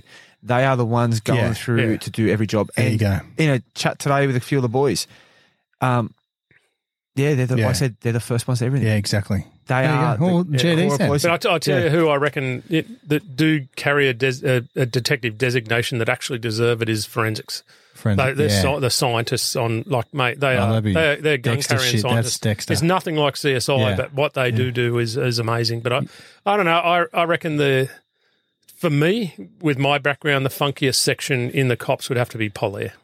Yeah, right. It is pretty Just cool. flying around, doing That's winch pretty job. cool, yeah. You know, Even that's changed now. Like I remember some of my last experiences at Polair. It's changed from what it was back in the heyday of when Polair go in a wide arc and zoom out. Now they go in and zoom in. Yeah. You know what I'm talking about. Yeah. The cops out there will know what I'm talking about. Yeah. It's Yeah, right. Well, anyway, it was the GDs. So shout out to all the GDs out there. Absolutely. The backbone. Yeah, they are the backbone of the police. Yeah. And they are the only ones in the whole organisation that has to be on tomorrow. It will fall over if they're not on duty. Yeah. Everything else can literally be parked. Yeah. Just no more TikToks, please. Concentrate on policing. Come on. That's the police media unit, mate. Yeah, fuck, get it. What are they doing? I don't know, but What's they doing? duties is where we all start too. No, exactly It's right. where you start, Exactly you right, move out from. Yeah. And some guys will stay there for their entire career. I'd love it. Yeah. I'd carry dual pistols. Can you do that? No. One thing I didn't tell you, one thing that was cool for me as a young probie was going out with a 38. So actually, after I graduated, my dad gave me his pistol grips. Yeah, right. For the You got the old 38. rubber ones? Uh, Yeah, right. No, because Dad and I got pretty big hands, and Yeah. the little grips on the 38 Yeah. are bloody tiny. Shit. And you could sort of officially, I don't know. There was nothing to stop you doing it back then. You I could don't change think anyone rubber told me grips. not to, No. but yeah, you could unbolt the grips and put a bigger wooden handle grip on it. Yeah. Like you couldn't wear the big pearl grips and stuff like the shooters in America. But yeah, I got to carry my dad's pistol grips. Yeah, that was pretty cool. That's pretty cool. Yeah, that was cool. I reckon I'd change my name to Judge Dredd. Legally. Oh, Just- sorry about that. Imagine. We used to work with a Sergeant Death. Death, yeah, it was in the OSG. It's spelt D-E-A-T-H. Was it? Became an Death. inspector. Yeah, What did he? a- Yeah, Is he? right. Is he still out there? Sergeant Death. Is he? I haven't seen him round the Inspector traps. Death, just dishing out death. Spelt death. His nameplate, I tell you, man, it was a cool looking nameplate. Yeah, right. I'd be owning it. Yeah. 100%. There's some characters in the police force. Yeah. There's some It characters. makes- there it definitely makes is. characters. Definitely Yeah. is. Like you can go in there pretty normal and you're a character, different personality types become different characters. Yeah. But, Yeah. yeah. Yeah, right. Well, anyway, shout out to the cops again. I've had too many bloody cops on. Yeah, have you had a run of them, man? Well, I've got to stop. You're a frustrated cop. He's a frustrated eight. So you want to join the army. Yeah. Should have. Little known truth about me is I wanted to join the army before the cops. That's Did ya? all I was going to be. Yeah. So out. frustrated cop with you. Too frustrated. You would have been a period head, wouldn't you? God no, mate. Infantry. Yeah, good boy. Yeah. Good boy. Mate, if people want to reach out to you, they can head to your podcasts. Yeah. What's the handle? For the first time in my life, I've got this social media stuff going on. Yep. It's H2, the number 2, walk.podcast. So H2H walk.podcast. Yeah, right. Facebook and Instagram, it's on there. We've got a webpage too. It's www.heartwalk.org. So Yeah. the podcast stuff links are on there. Yeah, cool. Facebook and Instagram. Yep. Get over and have a listen to the podcast and, see what they're doing. And I want to be part of this. It's actually I want to bring my, for this Heart to Heart walk, and Cool. let's join forces and Man, pitchforks out. It's actually I've listened to it. Well, just stakes. being No. on your podcast is, for my little following compared to yours, mate, I tell you, it's really appreciated just from the exposure point of view for the walk. I've always wanted to tell you my story, and I mean, we've talked about this for a long time, but that's a big help for our cause anyway. No, good mate. on its own. I'm pumped to be part of it. Yeah. And if you want to reach out to Murph, Jughead, Good luck. fucking Raptor 13, I'm still Cockhead, covert. fuck, I don't know what else do they call you? I've had some pearls and nicknames. It's the Pest. The Pest was probably one that some of the boys That's what your called me. bosses used to call you. Which boss? Depends on the boss. the media. What It's, they called you? Oh, No, is it tough policing or is it just hard justice? I don't know. I was taught by cops to be a cop, and I loved it. yeah, I love it. I was in his era. I started in the 90s, Yeah. and we were cops. It's, Yeah. yeah. That's it. Before body-worn that's what cameras. I fucking want. Oh, don't start about BWCs. Jeez. Yeah, so if you want to reach out to Murph, you can't because I'm not going to say his Instagram Send your handle. letters to the North just Pole. as of yet. Yeah, if you want to He get in will touch come. with me through Maddie, Yeah, and, hit me up or 10-year dig or something like that. yeah. We'll reach out to him. Bob's Optics. He's Bob Optics, yeah. hunting shit CNTSs. He knows where to find me. Dirty Bit of Pilgrim. Yeah. NASC. They all know where to find me. Yep. Or Scott Jones, if you can find him. If you can find him, you're doing well. AKA Scojo. Yeah. Good old Scojo. Mate, again, thank you for thanks for having me on. letting us inside Dolly Sounds so bad when you say it that way. and recording. We're out at your place, North Newcastle, out in the sticks, and it's beautiful out here. Like, Yeah. I'm loving it. We had the cockatoos, Yeah. going at it before, and You'll have the bloody yelling possums through it going and- on now. It's been that long. It's been absolutely. It's been a pleasure to come out here and Yeah, thank you, mate. come into your humble space and And thanks for all your help you've given me over the time that putting all this together. So, yeah. not too easy, dude. And all right, well, stay tuned and see you next time. Thanks again. I'm doing mine here. I want to do the casting couch, mate. Yeah, this is the comfy. Wait. Now, quickly, just before you go, I want to tell you about 3 Zeros Coffee. Now, as you know, I like my coffee how I like my men, long and black. However, lately, I've moved into the cold brews. I'm loving it, obviously, because the weather here in Australia at the moment is quite hot. So what I've been doing is using the seasoned campaigner pour-over filter bags. Literally rip open the packet, put the filter bag over my coffee mug, a few ice cubes, pour in some hot water, let it cool down, add a sugar or two just to make it sweet, and I fucking love them. Honestly, you get the kick that you need out of the caffeine and the taste is great. So if you want to get yourself a supply of coffee, head over to 30coffee.com.au. From there, you can choose whatever you want. You've got the beans, you've got the pour-over filter bags, got some merchandise.